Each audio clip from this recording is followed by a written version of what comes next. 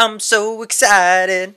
I just can't hide it. Because we got the one and only Laura Niemi coming back on the show. Yes. She is just literally the definition of a creator and just an all-around good time. I mean, seriously, this woman has the best laugh ever, and she's always so upbeat and positive and everything. And wait until you hear what she's working on, guys. I can't wait for y'all to listen to this because it's just an amazing story. Exactly. And since the last time we've had her on, she made yet another guest appearance on our favorite hit drama, I should say. This Is Us. Of course. As Mother Pearson. Man, this is a phenomenal actress, I gotta say. But you'll hear her interview later on the show. Now, let's get a little crazy.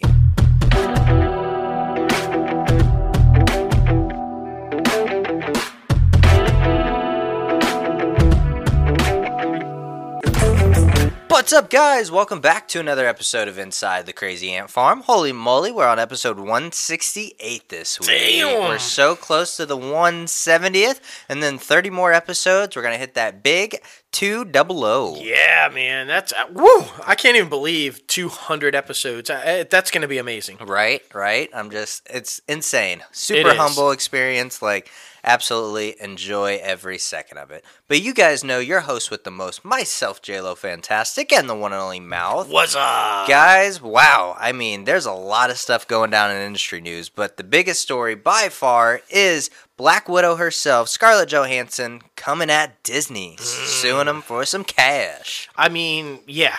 There's so much to talk about with this story. I don't even know where to begin. Right. And the ramifications that it could potentially have for the industry. I mean, I feel like if Gal Gadot and Patty Jenkins weren't successful, against Warner Brothers, maybe this Scarlett doesn't even attempt this. But I feel like this is going to be huge. Yeah, and I mean, it's starting to snowball into some other stuff, too. I saw today that Gerard Butler is also asking for more money because of all of the Olympus Has Fallen franchise. So, I mean, I don't know if that has anything to do with their streaming outlets or anything like that, but we'll definitely get into it.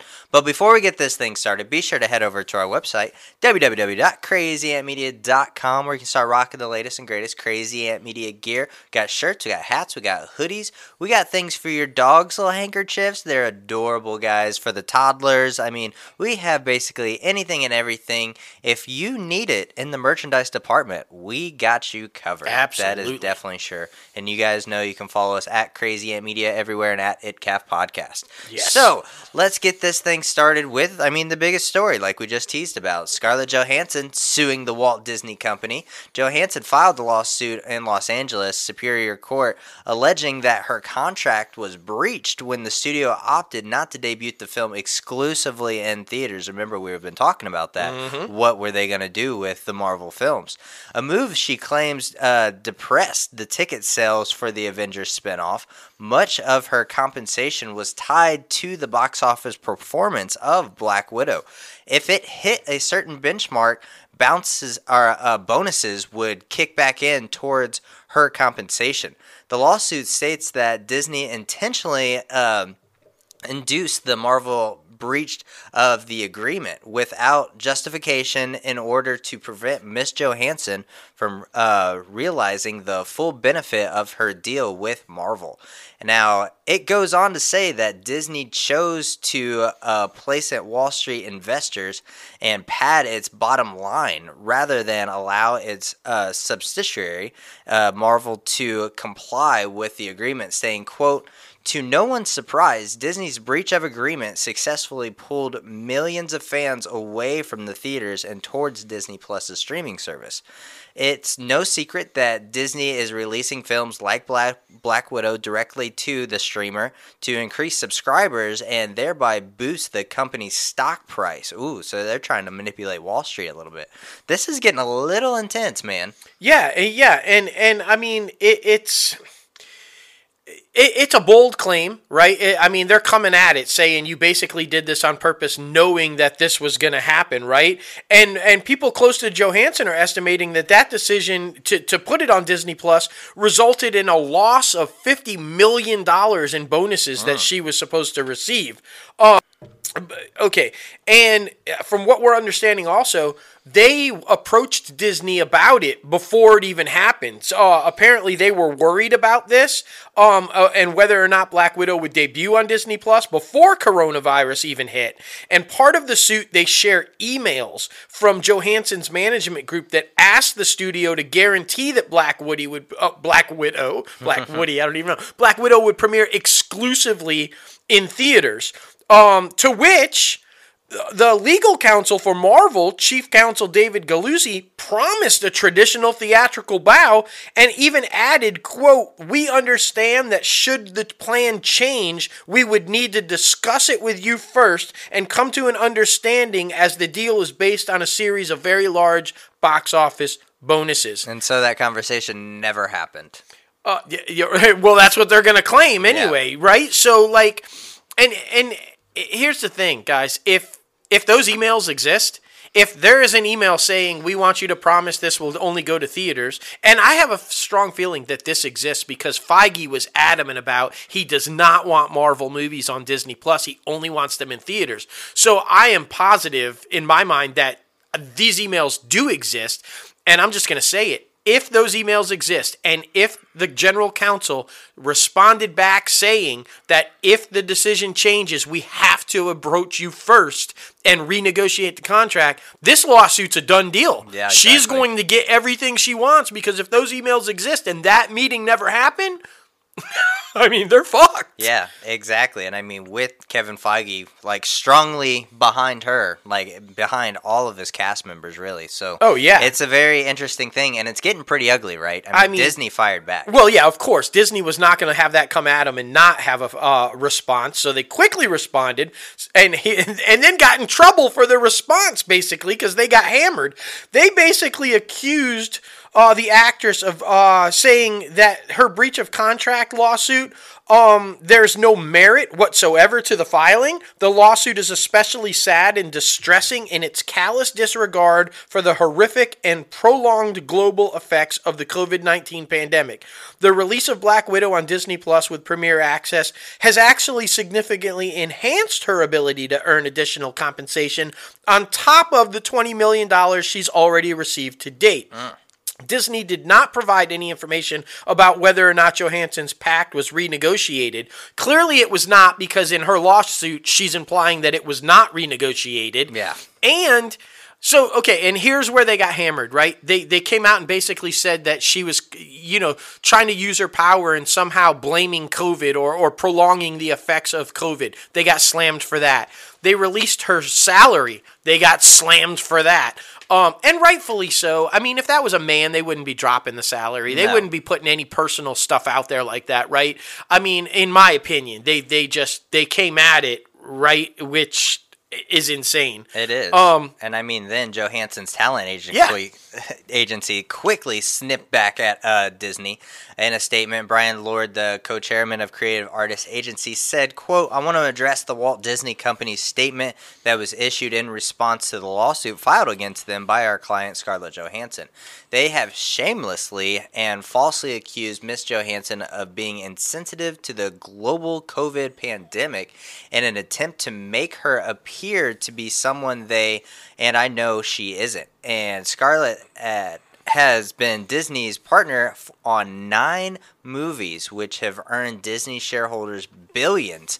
And the company included her salary in the press, like you just said, in a tip to weaponize her success and her artist as a businesswoman. So, I mean, it's just a whole bunch of back and forth, man. I mean, what Disney's press is doing right now is not good at all. It's making them look awful. And by far, Chapek needs to snip that in the butt, because we've been talking about that as a leader. Like, he needs to step in and either be like, all right, I'm either going to keep these films on here for the rest of the year, or I'm going to take it back. But if he takes it back, that makes him look weak. Yeah. And her talent agency did that. And then today, 3 more.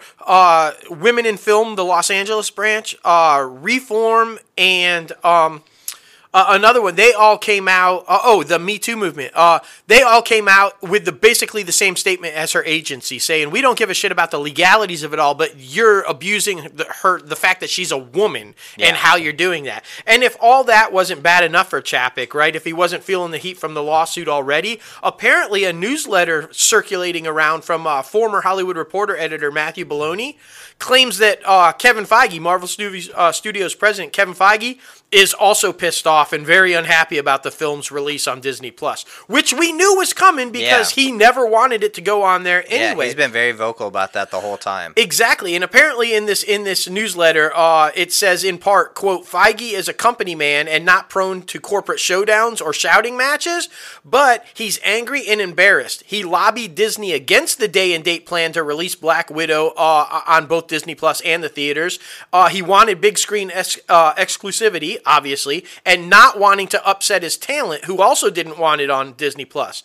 And then, when the shit hit the fan with this lawsuit and the movie started tanking and Johansson's team threatened the lawsuit, he wanted Disney to make it right with her. He called them up and said, fix this shit, renegotiate, let's get it done, to which, obviously, now that the lawsuit has been filed, clearly more Disney did not do. Yeah, exactly.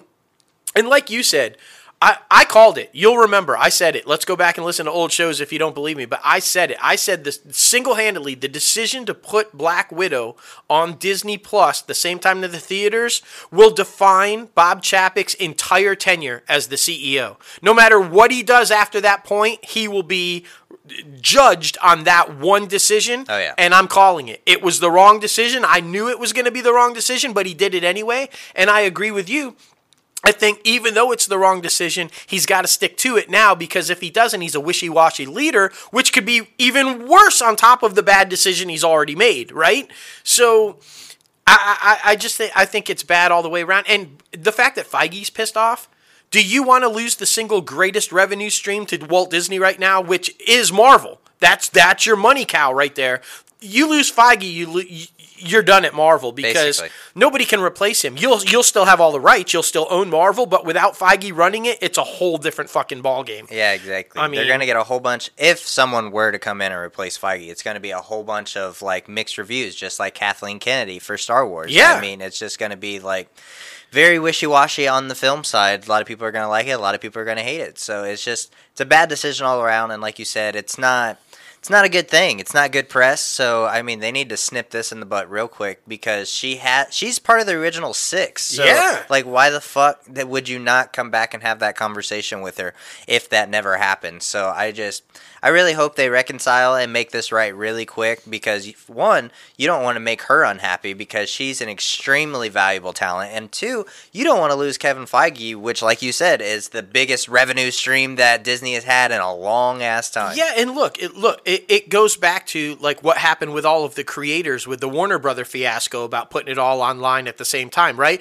They lost a lot of creators that will no longer work with Warner Brothers, and a lot of talent that will no longer work with Warner Brothers because of that move. And now it seems like that's similar, could potentially happen with Disney. Yeah. Right? For 45 days now, and then it's on a streamer. So with that changing, and with streamers booming the way that they have to go back and look at these contracts with these stars and these directors and say, we need to figure out a way to still get your compensation in. And the only way that I think that that's possible is revenue sharing based on the streaming money. Agreed. You know, streaming revenues. It's the same way. Give them bonuses based on the streaming revenues the way that you would back-end points on the film. That's the only way this is going to work. You're going to have to structure something with the theatrical and something with the streaming, or these lawsuits, in my opinion, will keep on coming, and you will keep on losing talent until you find a way to do that. Exactly. Completely agree, man. It's crazy. It's absolutely crazy. But it's not all bad news for Marvel. I know there's a lot of kind of like Marvel versus Disney right now. But Yes. Marvel Studios' Hawkeye series at Disney Plus finally has a premiere date. The show, which stars Jeremy Renner and Haley Steinfeld, will debut November 24th. So not that far away. Renner will reprise his role as Clint Barton, a.k.a. Hawkeye, from the Marvel Cinematic Universe, while Steinfeld will play Kate Bishop. Bishop was Marvel Comics character who took up the Hawkeye mantle after Barton, and who was also a member of the Young Avengers.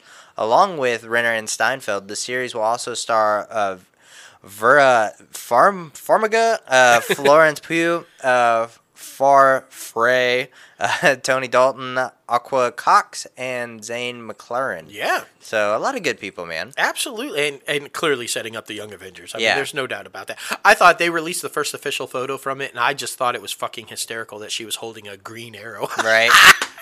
and Stephen Amell actually even commented on it. It was fucking fantastic. Right.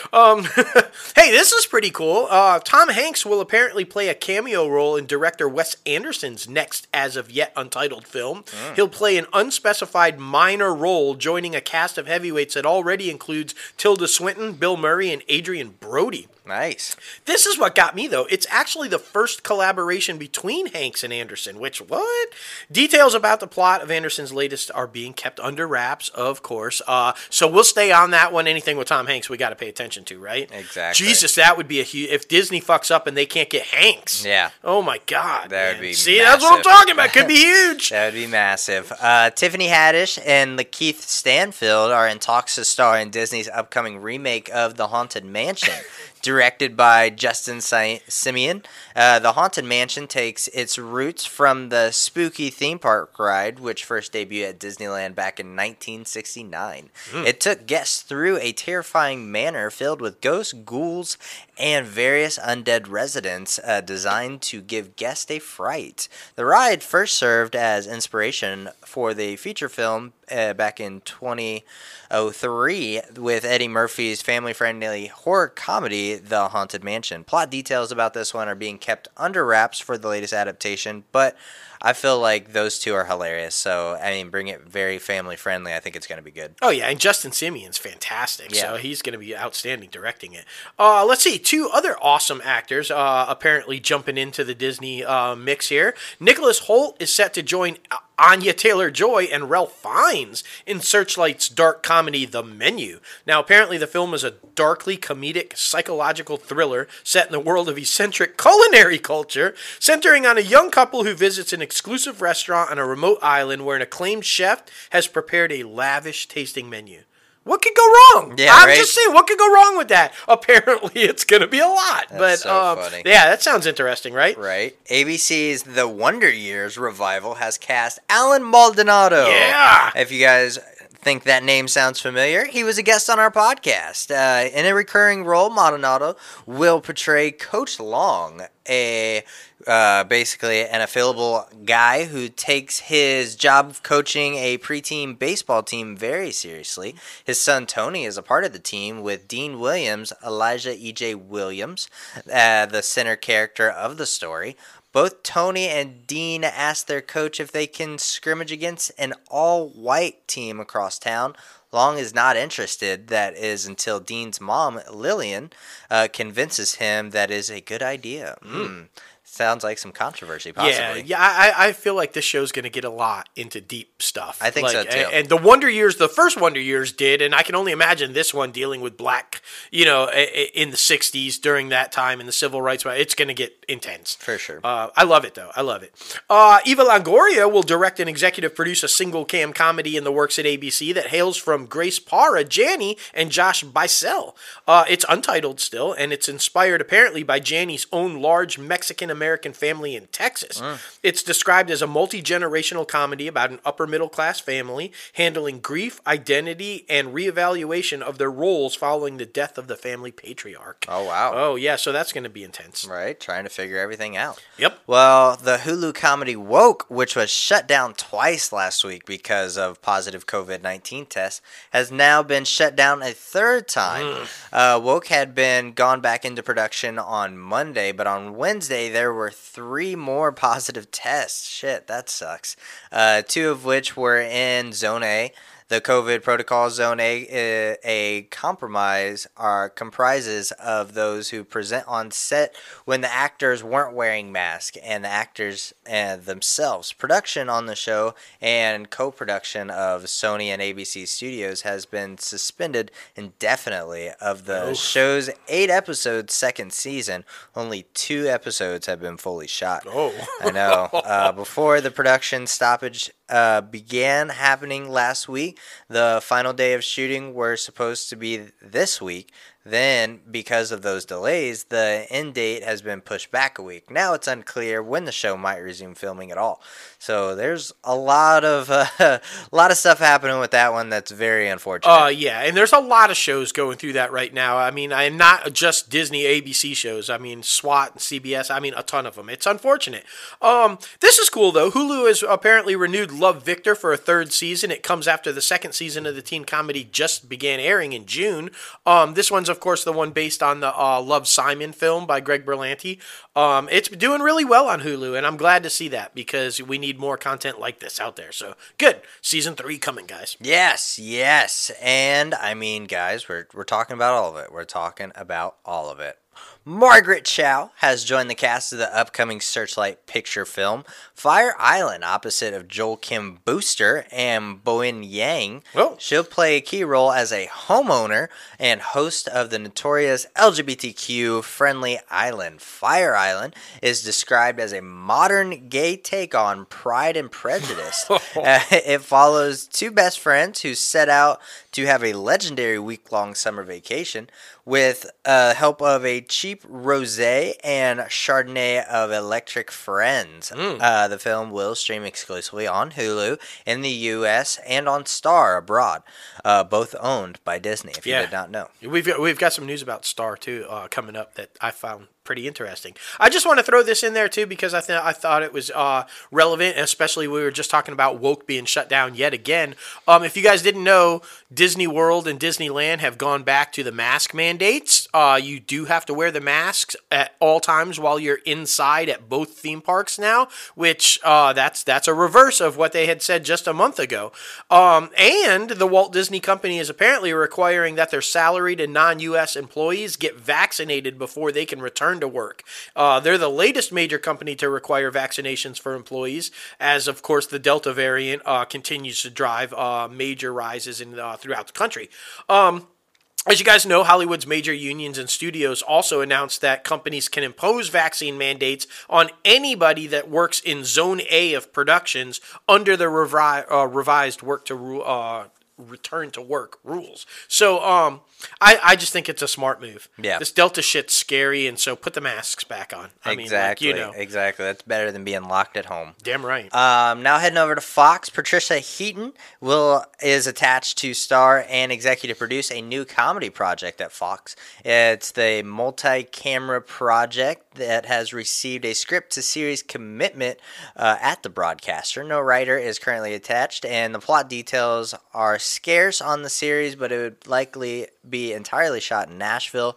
Heaton currently splits her time between Nashville and Los Angeles, while Capitol operates multiple stages there. And, I mean, it sounds like, some things are heating up in different parts of the country, but, I mean, it's scary, like you said. I mean, there's a lot of stuff going down, and no title for this one either. We don't know a title for that one, so stay tuned for more info. Yeah, and just hearing Patricia Heaton, it makes me come out. I saw a story where one of the creators of Everybody Loves Raymond is trying to get a reunion show put together, and nobody has responded. Yeah. Maybe because she's working on that. I don't know. Maybe. Maybe. I don't know.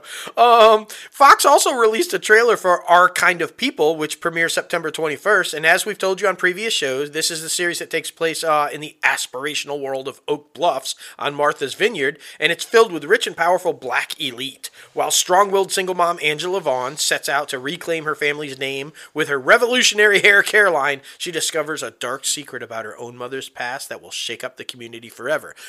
Watch the trailer. It looks pretty interesting. I'm not going to lie. I think, it could be Fox's replacement for Empire.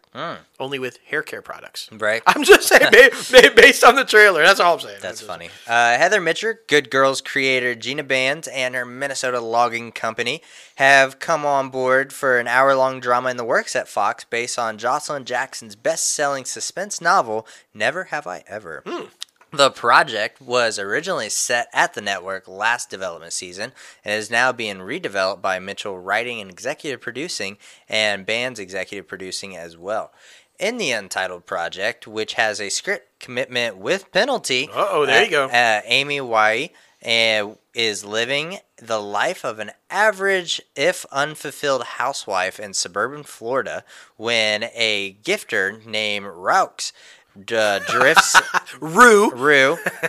drifts into town and wastes no time rekindling the network between the local women.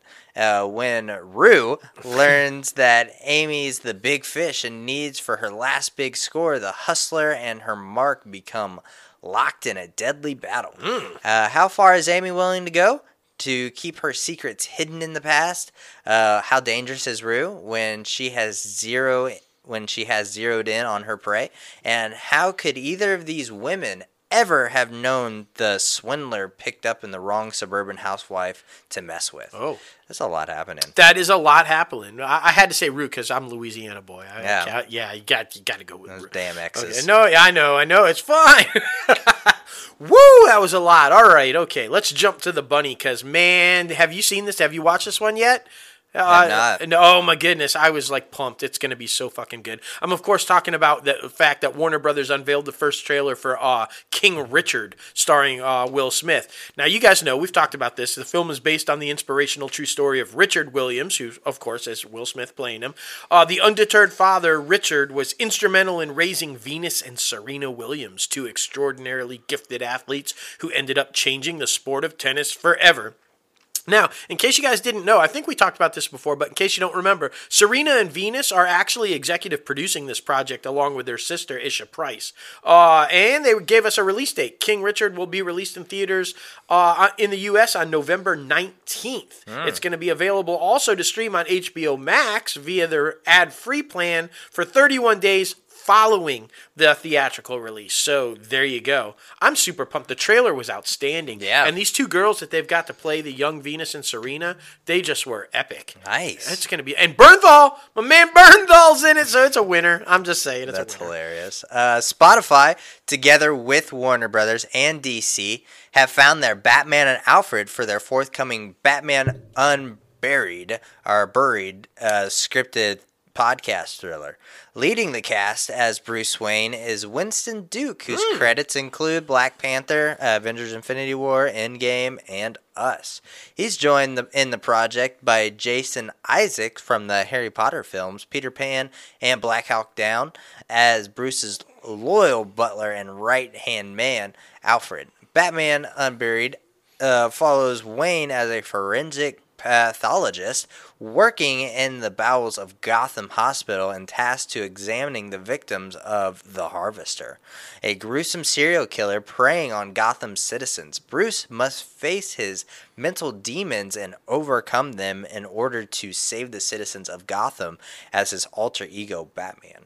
That's very dark. He's working as a forensic pathologist at what? That's- So he's not rich in that? Like that's all interesting to Yeah. me. That sounds real. Okay, I'm going to check out that podcast for sure.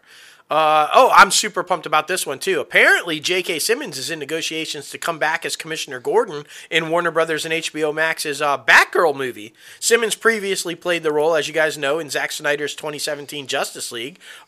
He will star opposite, of course, as you guys know, Leslie Grace, who we talked about last week, who won the title role in the upcoming movie. Batgirl's set for a 2022 release on HBO Max. Now, does this play into the whole thing where the whole Warner Media, now that they're getting rid of the whole AT&T thing and they're kind of doing seem to be on board with the Snyderverse? Right. Because why would you be bringing back somebody from the Snyderverse in a new movie if you weren't on board with keeping the Snyderverse? I'm just saying. Yeah, But it's J.K. Simmons, so they're probably scared he'll slap the shit out of him. Yeah, If it.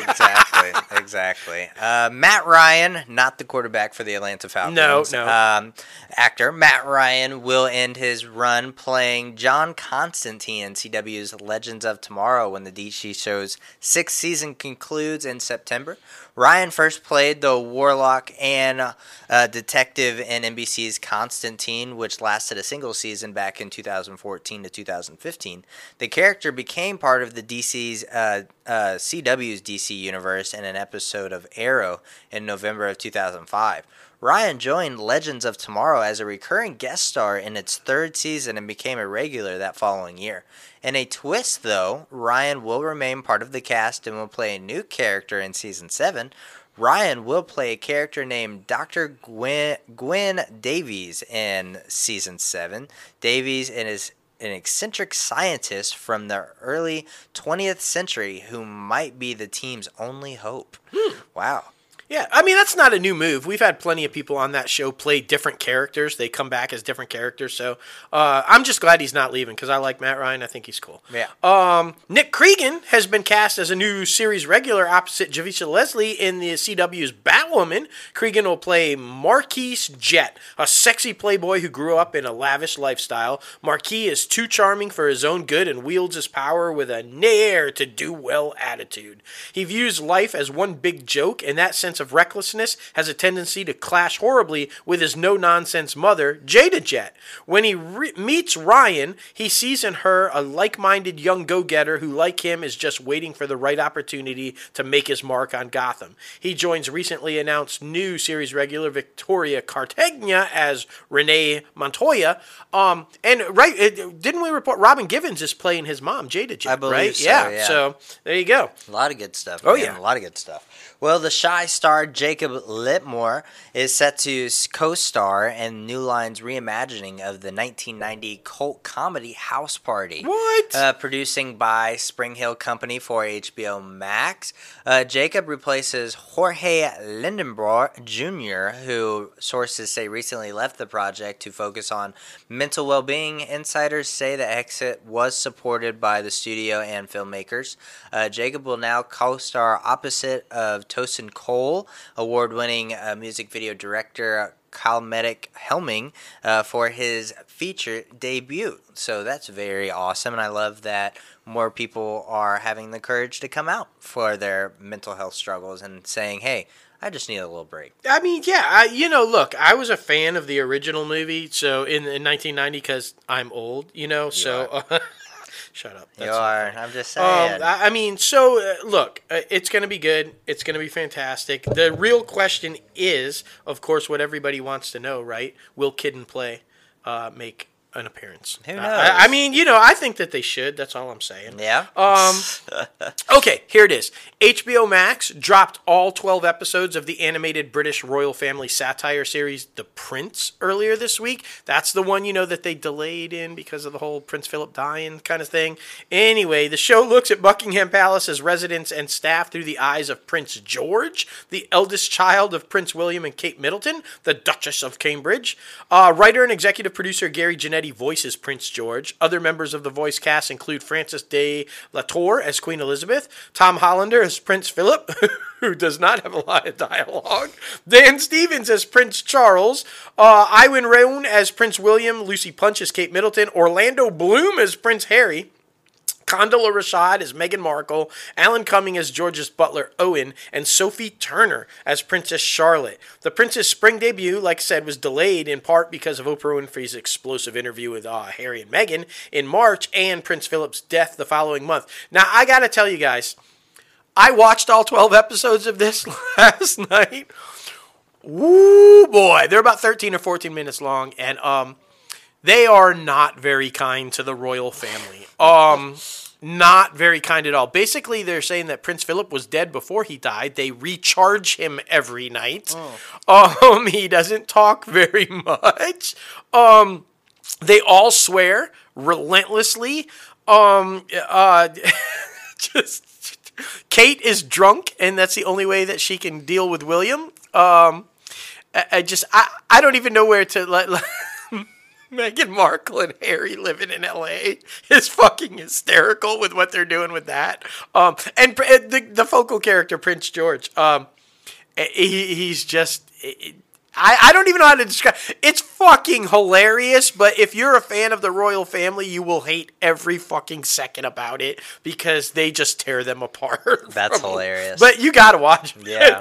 I was dying laughing the whole time. It's too fucking funny. That's great. Just check it out. Hell yeah. Warner Brothers has acquired the rights to South by Southwest Award winner The Fallout and plans to debut the film on HBO Max. Written and directed by Megan Park in her feature filmmaking debut, Fallout premiered at SW and took home the Grand Jury and Audience Awards at this year's annual film festival.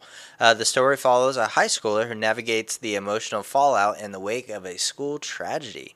The cast includes Gina Ortega and Dance Mom alum Maddie Ziegler, Julie Bowen, and Shailene Woodley. So, I mean, that's a lot of good people. So I'm interested to see it. Can't wait till it hits HBO Max. I mean, seriously, that's a solid cast. Apparently, HBO has ordered a pilot script based on Octavia Butler's novel Fledgling. Also, Issa Rae and J.J. Abrams are set to executive produce. Fledgling, which was originally published in 2005, is the story of an apparently young amnesic girl whose alarmingly inhuman needs and abilities lead her to a startling conclusion. She is, in fact, a genetically modified 53-year-old vampire. The fuck? What? Forced to discover what she can about her stolen former life, she must at the same time learn who wanted and still wants to destroy her and those she cares for and how she can save herself. What? So she's a teenager who's actually a 53-year-old vampire. Very interesting. Okay. Okay. All right. Interesting concept. Kathy Ang, Niall Cunningham, Alexa Swinton, and Crescencio have joined the cast of HBO Max's original series, and just like that, they joined previously announced Sarah Ramirez and Satira Shakar and Nicole Ari Parker, Karen Pittman, Chris Noth, and basically everyone else under the sun.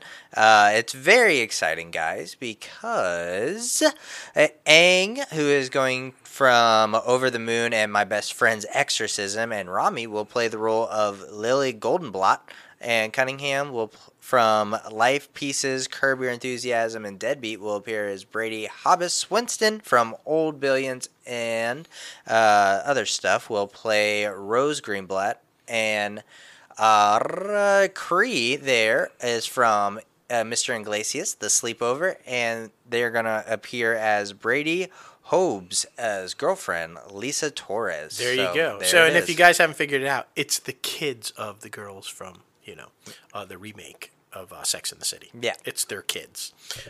Interesting. Okay. All right. We're going to say, I didn't know. So they're all going to have kids. That's interesting because they were all sleeping around with everybody.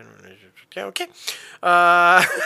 Pretty Little. I'm excited about this one. Pretty Little Liars Original Sin has cast Bailey Madison in a lead role. Madison will play Imogene, described as a true survivor. Like all of the Liars, Imogene is a final girl. She will drive the mystery of uncovering A as she fights for her life and the lives of her friends. She joins previously announced cast members Chandler Kinney and Maya Rafiko. I'm just a huge Bailey Madison fan. I think she's a phenomenal young actress, so I'm not sure if I'm going to check out this reboot because it hasn't been so long since the original. Right. But I'm Bailey Madison. Congratulations, because she's great. Exactly. Well, the reboot of Norman Lear's syndicated 1970s series Mary Hartman has landed in script development at TBS. As we told you on the show in February, Schitt's Creek star Emily Hampshire is developing a fresh version of Mary Hartman, along with Jacob Tremblay from Everything, basically. After being shopped by Sony Pictures TV to buyers this spring, the project has landed at TBS. Hampshire will star as the title character in the reboot and also serve as an executive producer on the project. She also is set to co-write the script with Turnley, who will serve as showrunner. The original Mary Hartman was a satire of a soap operas that ran daily for 2 seasons in first-run syndication and earned a cult-like following for its take on the genre and American media and consumer culture. For the update, the logline notes that the new Mary Hartman is about a small-town woman who feels like nobody ever expected her to basically she becomes verified on social media after she nervously breaks down on social media and goes viral. So that's a lot. Yeah, that's a whole different take on it. But Mary Hartman was huge. So and Lear's on a run right now. So I feel like it's probably going to be successful. Snowpiercer has been apparently renewed for season 4 at TNT. This news comes as the series recently wrapped production on season 3. Season 2 of the show debuted back in January, as you guys know, and that's the one based on the movie with Chris Evans. I hear the series is pretty good. I haven't watched it, though. I heard it is too. What's his face from Hamilton's in it? Yeah. Yeah, David Letterman's iconic Stupid Pet Tricks is being revived as its own TV show, hosted by Sarah Silverman on TBS. The network ordered the series called Stupid Pet Tricks for 10 half-hour episodes. Production will begin in Los Angeles later this year. Each episode will focus on a parade of pets performing the most ridiculous and impressive tricks on a studio stage for a live audience.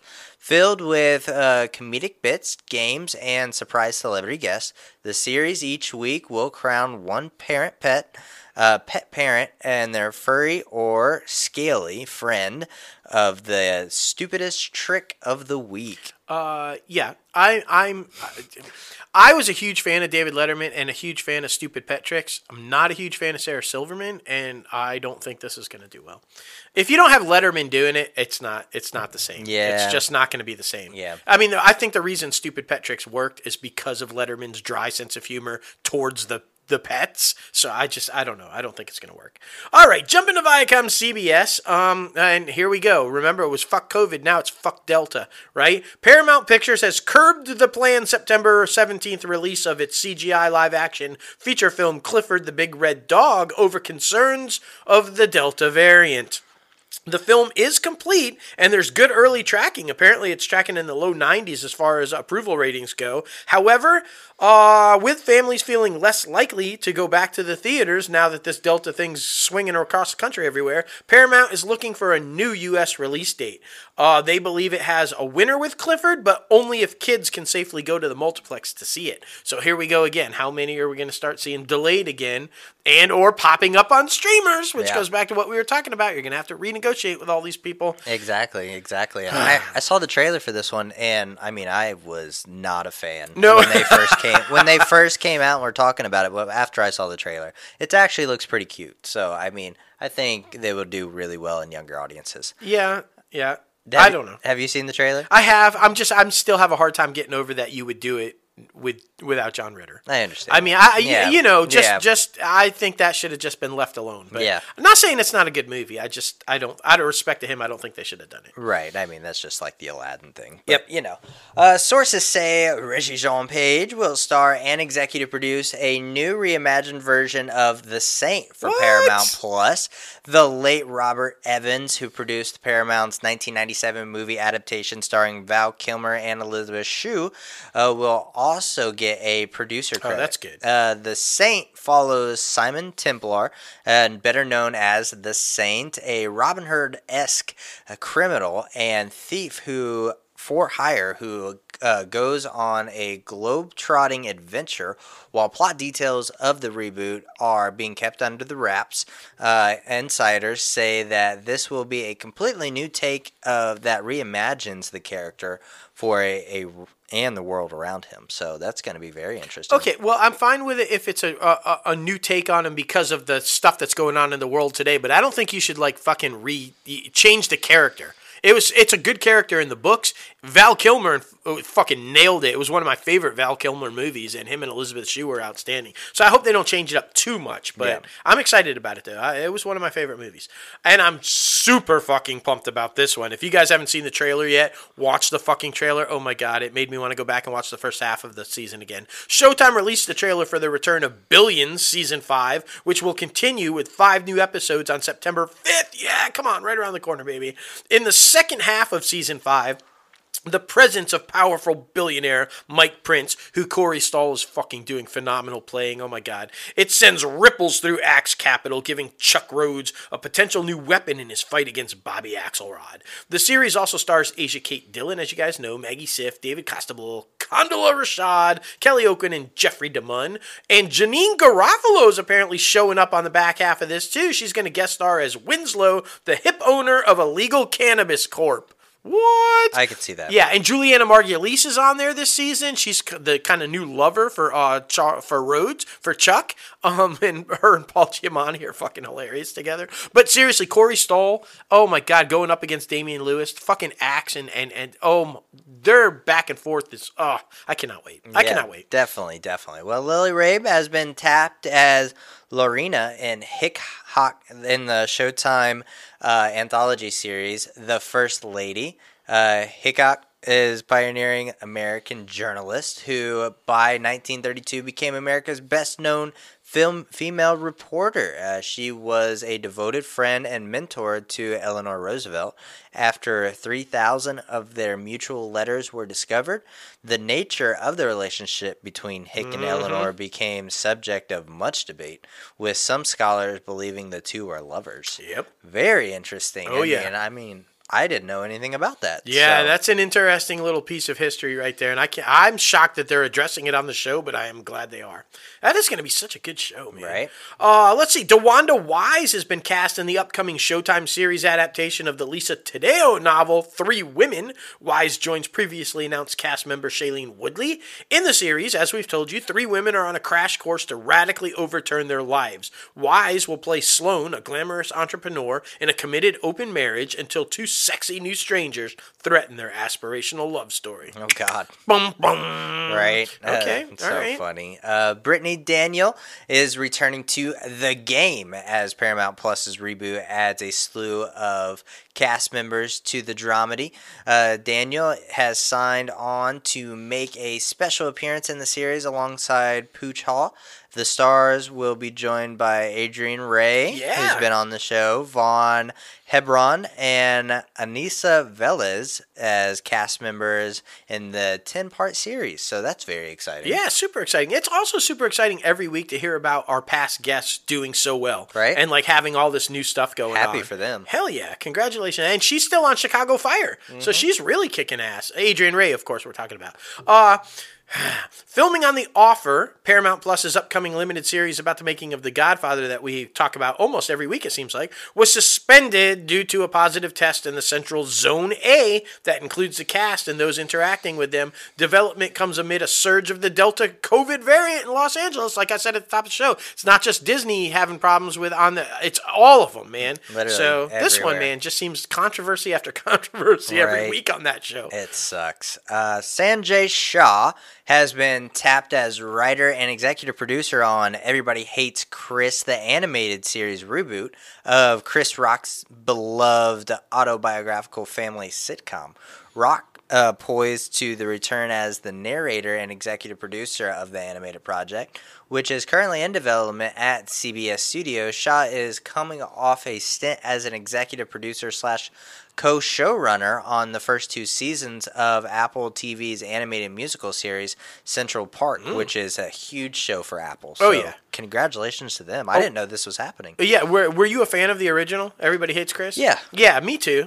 I thought it was pretty funny, and I didn't know they were coming back to it either. But right. That's why we're here, to let people know what's going on. I think it might do better as an animated series because that show is kind of geared towards that type of comedy. Yeah, but agreed. I mean, the original wasn't any like big breakout thing, but I think this might be better. Yeah, I mean, I think so too. It spawned a lot of people off that show. Though. It did. You know, obviously the young guy that played Chris went on to The Walking Dead, and I mean, just a shit ton of stuff. And I mean, yeah, so it's going to be interesting.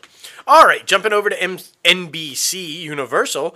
Apparently, Comcast Chairman CEO Brian Roberts told Wall Street analysts this week on the company's earnings call that NBC Universal's Peacock has reached 54 million total signups since its debut in April of last year. That seems, a year, 54 million. I mean, it's impressive, but it's slower than HBO Max and Disney. Right, so. and it's interesting because remember, Peacock is kind of free, and Yeah. then they have a paywall, so they're not clarifying whether. That's an excellent point. I will say this, though. It said that the streamer's most popular, and this might give a clue, the streamer's most popular original series has been Dr. Death. He also announced that the streamer will begin its international rollout this year as a free edition on Sky satellite TV platform in Europe, giving it a base total of 20 million households over there in Europe. The reason I say it might be a clue is because Dr. Death is behind that paywall. You had to you couldn't watch it if you were a free. You could only watch like the first episode or 2 episodes. Then you had to pay to watch the rest. So I'm gonna just say all in. Dr. Death is fucking awesome. Yeah. I paid, and I mean, come on, it's cheap still. It's like $5. Yeah, exactly. But man, the show, the $5 was worth it to watch them. I mean, Joshua Jackson and Alec Baldwin, Christian Slater are fucking phenomenal in it, man. Nice. Oh yeah, definitely check that one out. And it's scary as fuck because it's a real story. Oh shit. Yeah. After you watch it, you'll go shit. That's funny. DreamWorks Animation has enlisted a star-studded cast for his upcoming cartoon action comedy, The Bad Guys.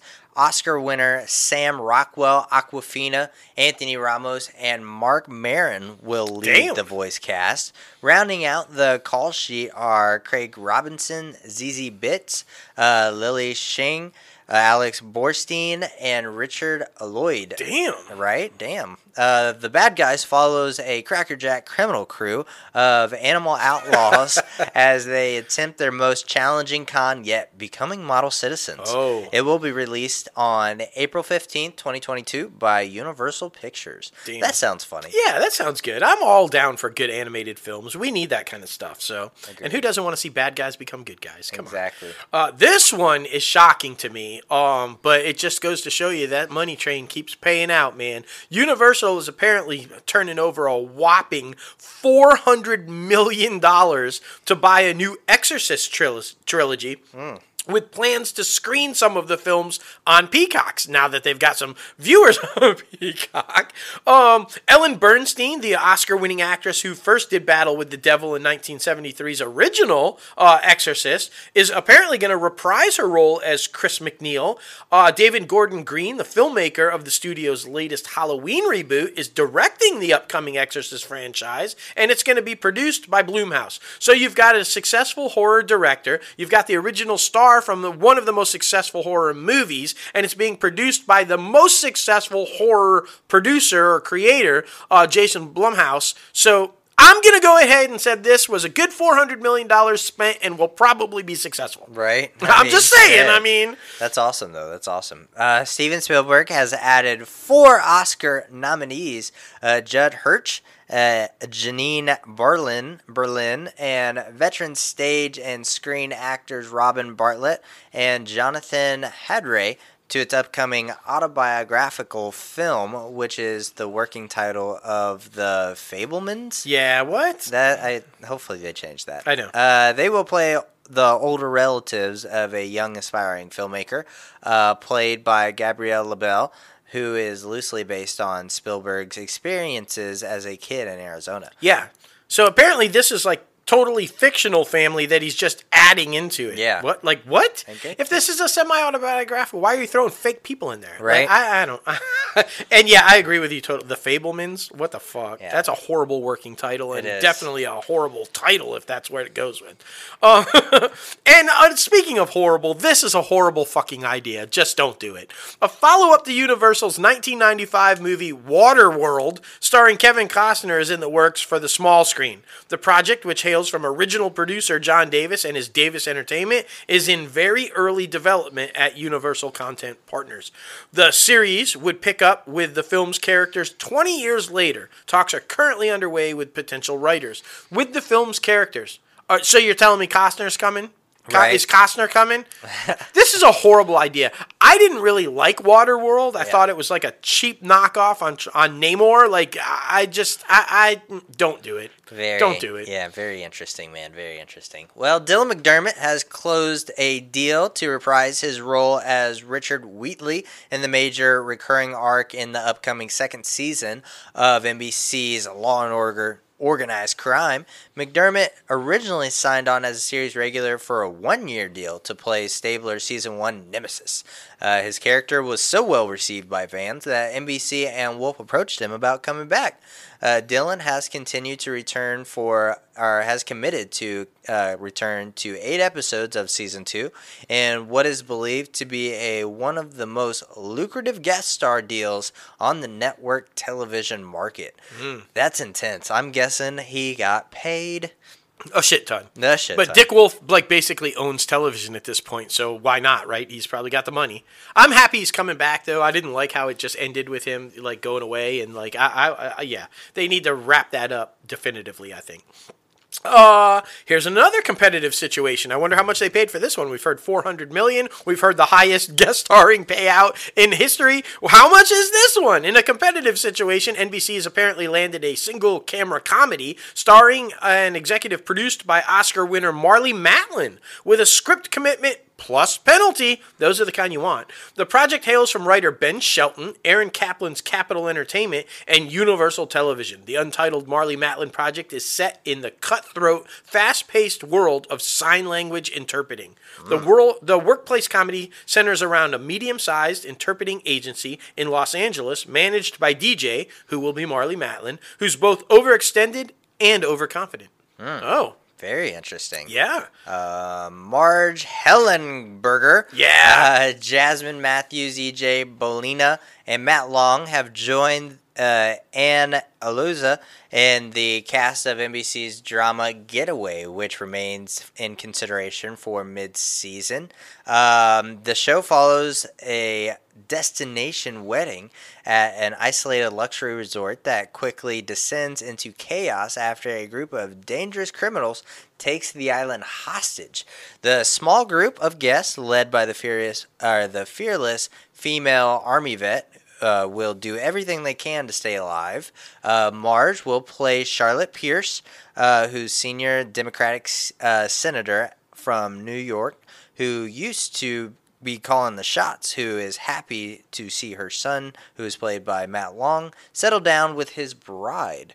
Now, Grace, who is played by Jasmine Matthews, though there are darker forces at play that will prompt her to have chosen between her family and her political career.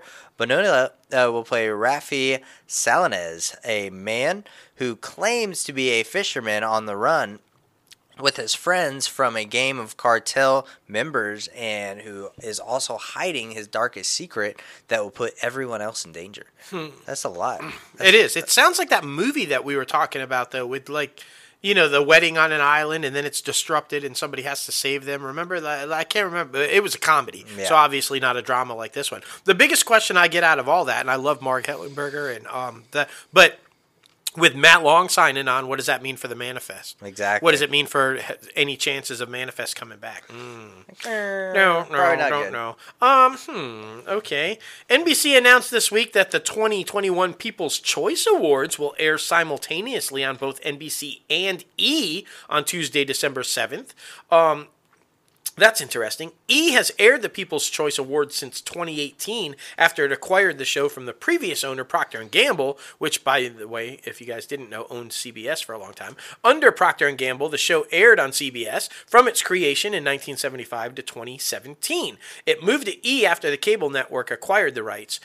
This represents the first time, apparently, that the People's Choice Awards has moved into December, having normally aired in November during its first 3 years on E! For 20 years before that, the event actually took place in January. So now it's dual networks on a different month at a different time. What the fuck is going on? Right. I don't know. Figure your shit out. Bruce Campbell is joining the 4th season of Peacock comedy AP Bio.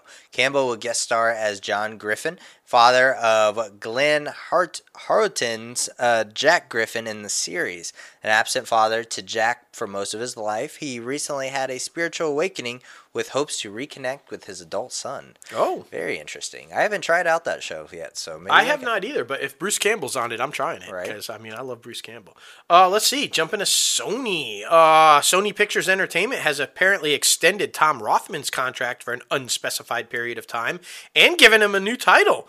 And a promotion. Under the new deal, Rothman has added CEO to his chairman title. He will continue to oversee all aspects of Sony's motion picture business, including leading its various movie brands, which of course include Columbia Pictures, TriStar Pictures, Screen Gems, Sony Pictures Animation, Sony Pictures Imageworks, 3000 Pictures, Sony Pictures International Productions, Stage Fix Films, Affirm Films, and Sony Pictures Classics. The guy's over a lot. He will continue to report to Tony Vinesquera, chairman and CEO of Sony Pictures Entertainment. Now, this is a strong endorsement for the hard-charging guy because he took over Sony's film business back in 2015 during a tumultuous period for the studio. Yeah, you remember that's when Sherry Lansing was getting hit up because a lot of emails came out, right? Sony had just endured that devastating cyber hack, which laid bare to the inner workings and jeopardized its relationship with key talents because, again, that hack revealed emails that Sherry Lansing had said some not so nice stuff about the talent. Boom! Sherry was out. See you later. And Rothman took over. Boy, those hacks. You got to watch out for those emails, guys. Exactly. Sony Pictures Classics has landed the rights to The Phantom of the Open, heartwarming drama starring Mark Rylance, Sally Hawkins, and Rhys Ifans. Craig Roberts is also known for his on-screen roles in Submarine and Red Oaks. He's going to direct the film.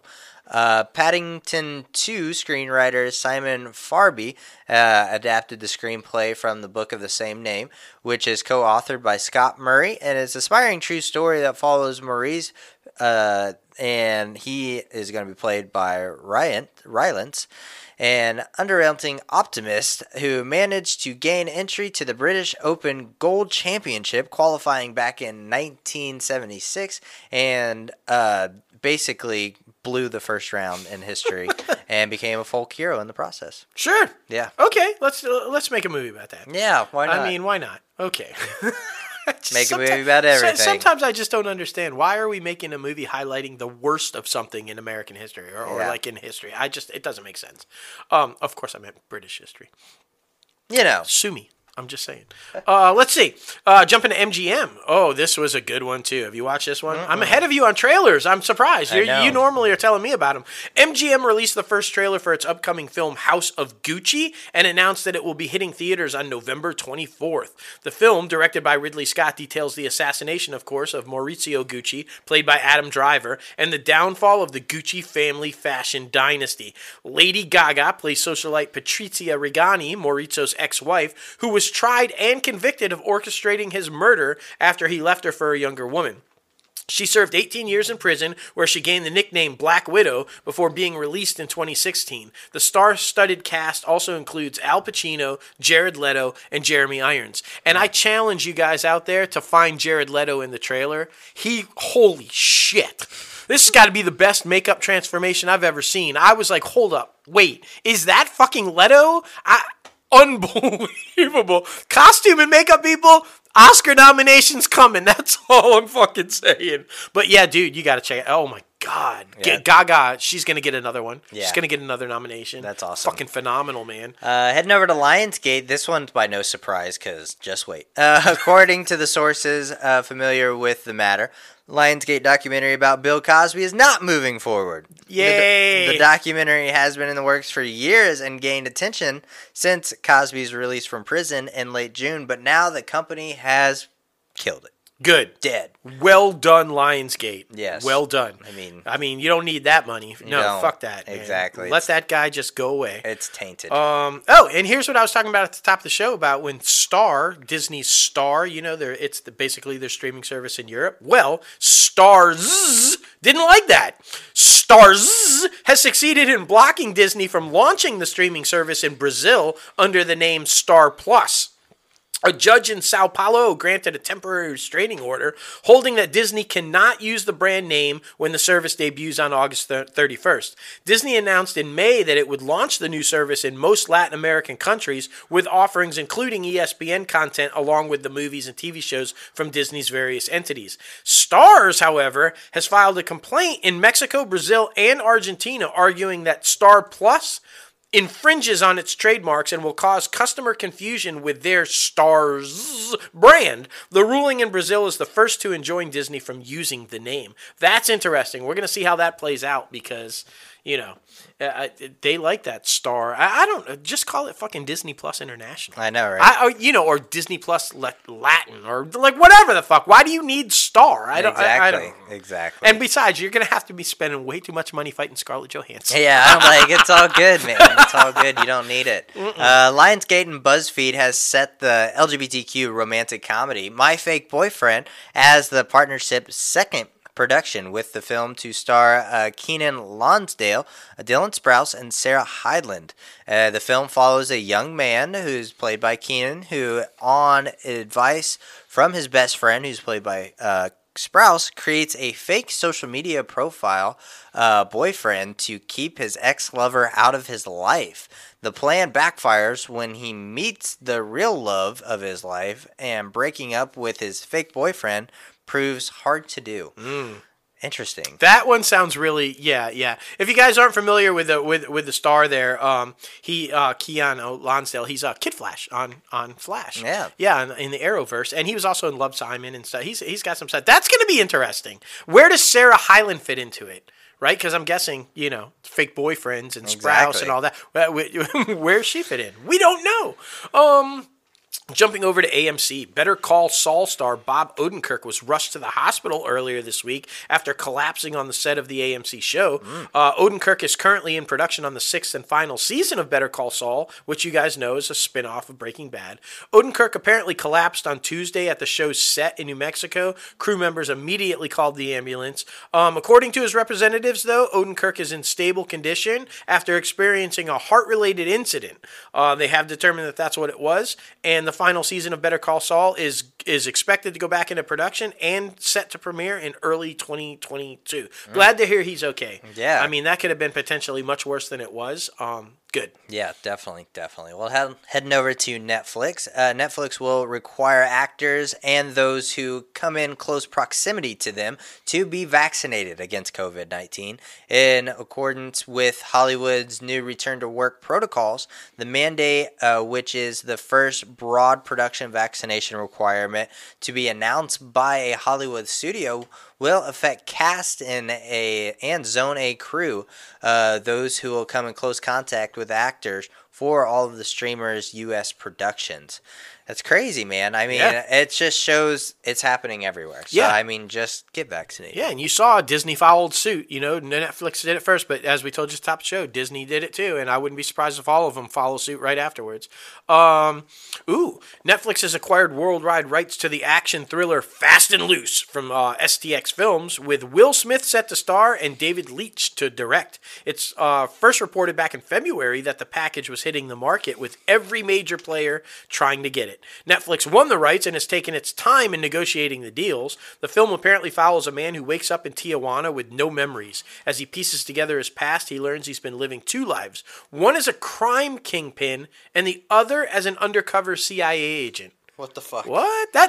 That's so Will Smith. Right. That is so Will Smith. That's going to be huge. That's going to be good. That's going to be really good. Now, this next one I'm kind of worried about because Netflix doesn't have the best report card when it comes to biopics. Netflix's Blonde, the fictionalized storytelling of Marilyn Monroe's life, starring Ana de Armas, will now be releasing in 2022. The film will also star Oscar winner Adrian Brody from The Pianist and Emmy nominee Julianne Nicholson from HBO's Mayor of Easttown. The Emmy winner Bobby Cannavale from HBO's Boardwalk Empire.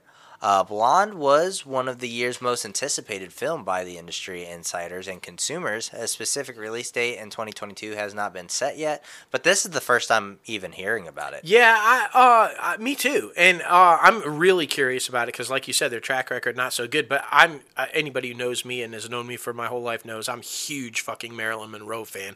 All in on Marilyn Monroe, and I like Ana de Armas. So I do too. She's a really great actor, and obviously so are Adrian Brody and Julianne. So the potential is there. Yeah. Let's not fuck it up. I'm really curious to see her version of Marilyn, though. Right. It's going to be interesting. Agreed. What else am I super excited about? Hell yeah, I am. You guys know. Lucifer, going to debut its 6th and final season, September 10th. I'm going to be busy in September with Billions coming back, Lucifer coming back. I'm never fucking leaving the TV, guys. It's fine. It's fantastic. September 10th, Netflix unveiled the date announcement with 1.5-minute teaser video that boldly stated all good things must come to an end, and it was a fucking epic trailer. Go watch it. It's fantastic. I cannot wait until that thing comes back, although I am very sad it's the last season. Yeah. I know they're going to wrap it right because they're also passionate about the show. And so, it'll be done properly and send it off the way it should be. But I still wish it would come back. Yeah.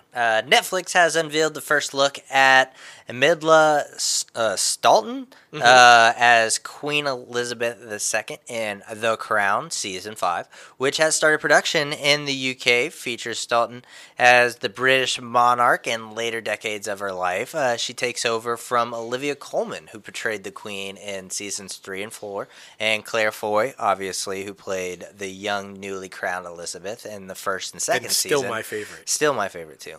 Season 5 will tackle the early 1990s, including, it is thought, the Queen's so-called annus horribilis. Oh, what is that?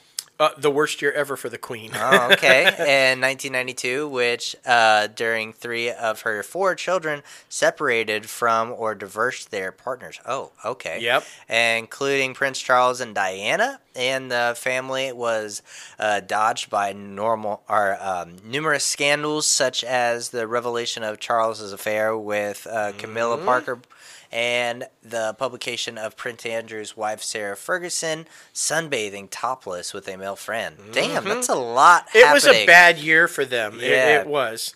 But I'm excited about this. I mean, I still need to catch up because I was just so like, Claire Foy! But, I'll watch it at some point. Yeah, it's the performances as from Diana and the guy who plays Charles are just so fucking good, dude. Yeah. I mean, and of course, that's the big question. It says this is going to jump to the 2000s. So will this next season wrap up? Will they show the death of Diana? Right. Are they going to address that? And her coming out to the street. I mean, I really feel like they should. And then, of course, they're not going to. They've already said they're not going to do the whole Harry and Meghan leaving or Prince Andrew's like fucking Jeffrey Epstein shit. They're not going there, which is unfortunate because boy, that would have been fun. Yeah. Hey, you know who else Netflix loves though? Jennifer Garner. And don't we all? We all love Jennifer Garner.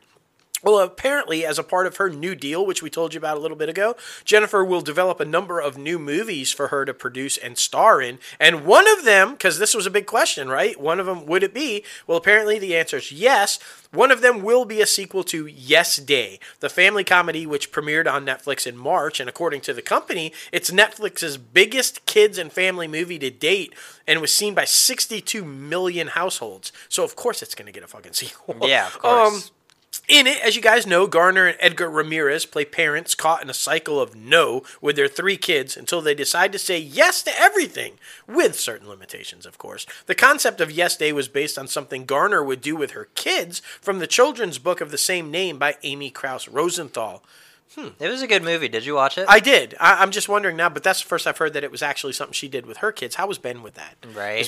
Was Ben the one that really just came up with to say yes to fucking everything? Just say yes. I don't know. I don't know. Yeah. Matt Bomer is set to as the lead male opposite of Michelle McGonagall in Echoes, a Netflix psychological thriller limited series. Showrunner Brian Yorkie.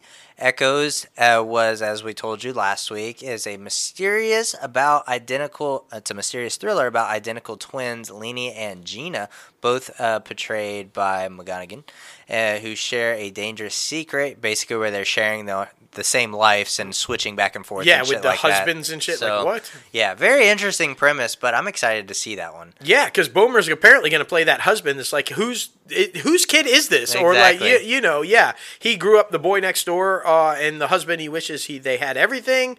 He runs a veterinarian practice, but when his wife disappears, it's Jack who has the most to lose as her secret comes to the surface. Interesting. Yeah, I don't know.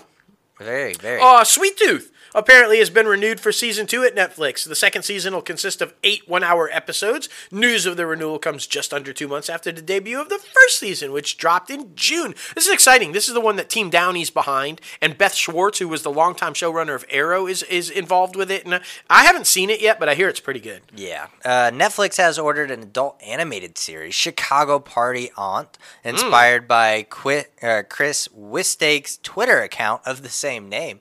Netflix has ordered 16 episodes of the half-hour series, with the first 8 episodes slated to drop September 17th. Lauren Ash will lead the voice cast in a role of Diane Dombrowski, aka the Chicago Party Aunt, as she stays true to her mantra, if life gives you lemons, turn that shit into Mike's Hard Lemonade. Additional voice cast members include Rory O'Malley, RuPaul Charles, Jill Telly, Ike something, and I mean so many more people, but that premise sounds hilarious. Yeah, I mean, I'm all down for anybody who's got that philosophy in right life. You're probably way more excited about this one than I am. A new Pokemon series is in early development at Netflix. As the project is still in its early days, no details are available about it. However, sources say that Joe Henderson is attached to write and executive produce. Now, that gives me some hope because Joe Henderson, as you guys know, Lucifer. Yes. So Henderson currently serves as the co-executive producer on Lucifer, which is preparing to air, as we just told you, its final season. Sources also say that the project would be a live-action series akin to the Detective Pikachu starring Ryan Reynolds and Justice Smith that was released a couple of years ago. So, okay. Yeah, very interesting. A lot of Pokemon's Netflix stuff is very kid-driven, so I would like it to be kind of like DC, where they make adult animated versions of the characters and stuff. Because, I mean, we all grow up at some point. But now, heading over to Amazon, Jaya Courtney has been tapped as the Amazon series The Terminal List, opposite of Chris Pratt. As we told you, the series follows James Reese, who's played by Pratt, as his entire platoon of Navy SEALs is ambushed during a high-stakes covert op missions. Reese returns home to his family with conflicting memories of the event and questions about his capability, basically everything in life. However, as new evidence comes to light, Reese discovers dark forces working against him, endangering not only his life, but as he lives those with the loved ones that he loves.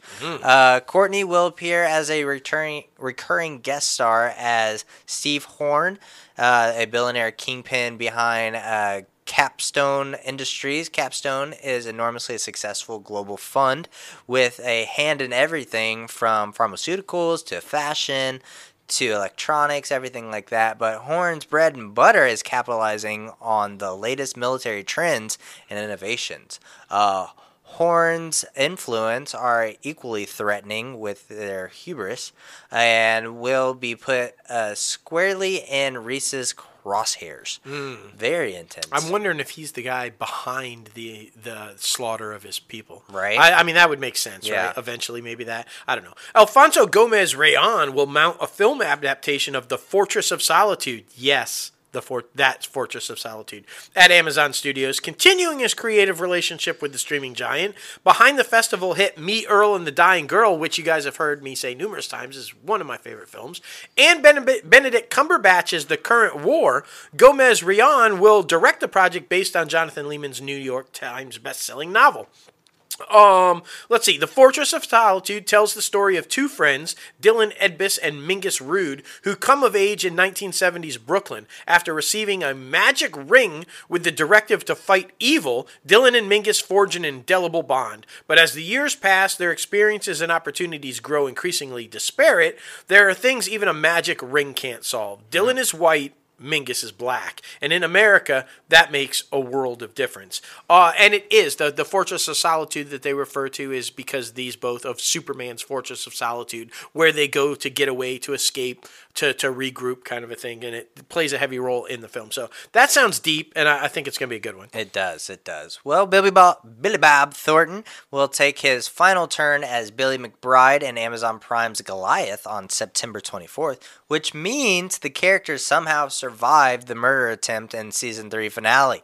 And he's looking to face some serious Goliaths across the 8 episodes this season.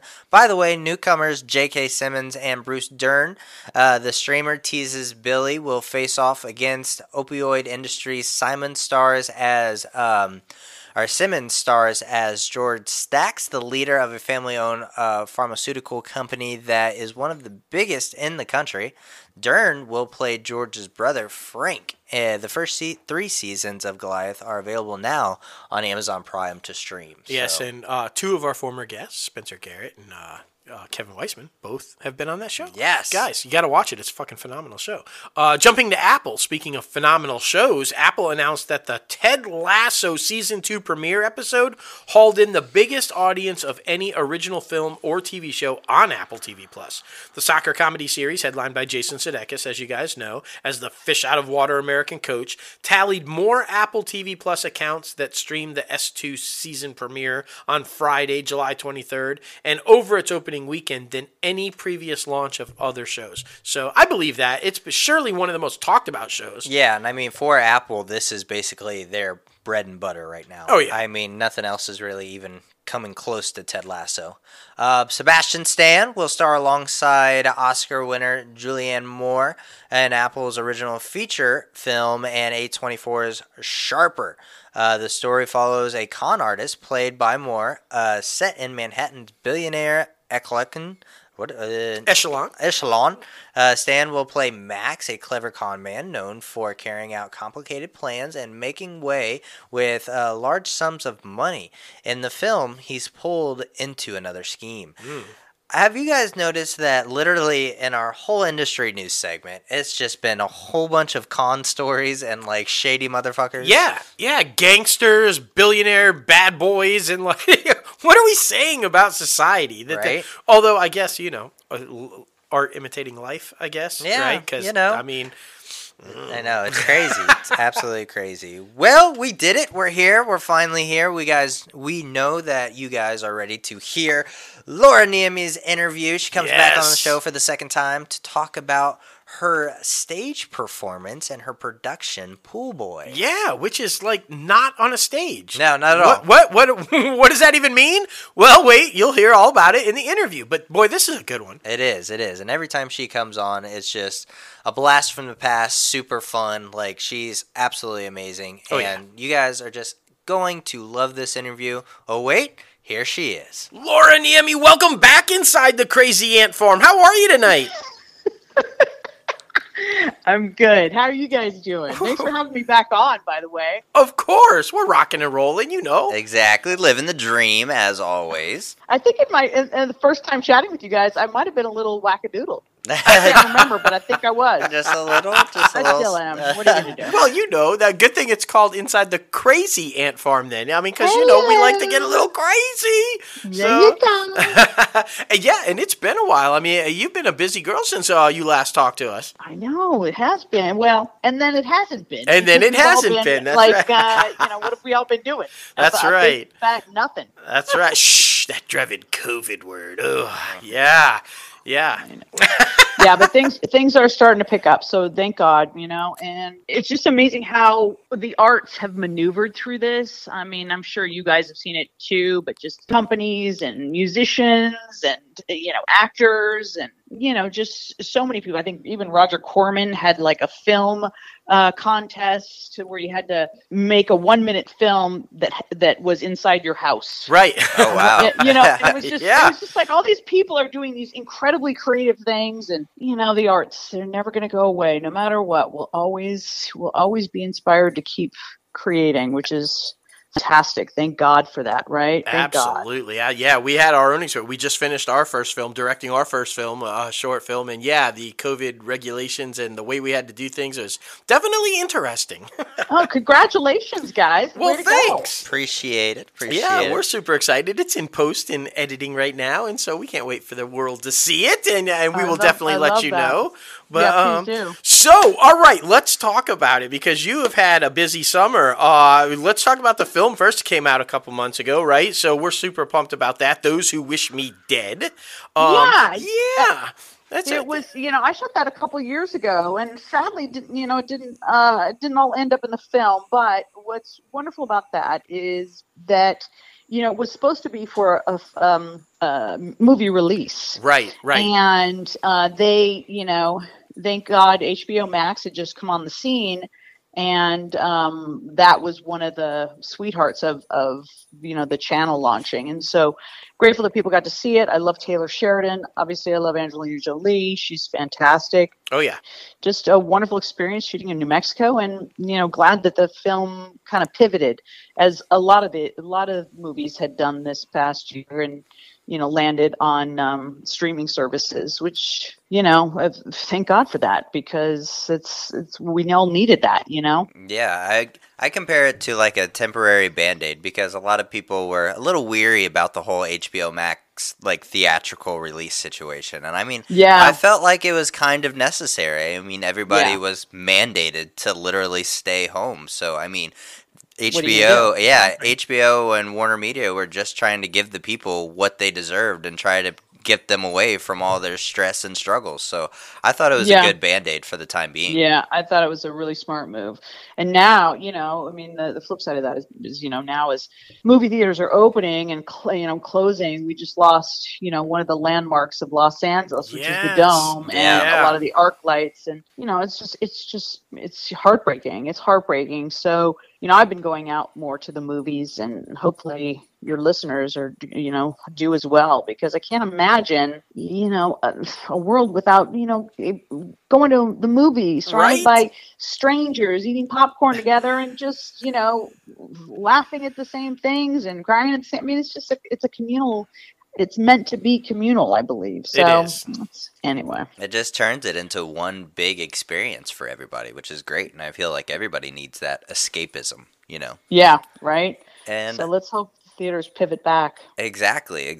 And also, you made a return as one of our most beloved characters on This Is Us. I'm sure that was very interesting during COVID times. Was everything safe? Did you feel good about everything? Oh, yeah. Everything was fantastic. I mean, look, so many people out of work. So, to be invited back is always great to be working. Mm-hmm. It's something I love doing. Always a wonderful thing. And it was such I don't know if you saw that episode, but it was such an incredible episode. Yeah.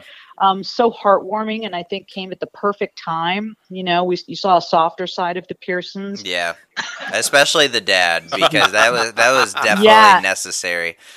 Yeah, no, definitely, and I think we needed it. I think the writers really had the right temperature gauge on what was going on, and kind of sharing a little bit about the sweetness of Jack's past. Mm-hmm. You know what I mean? So it was just lovely, and I got to be with the whole family again, which is always great. Always.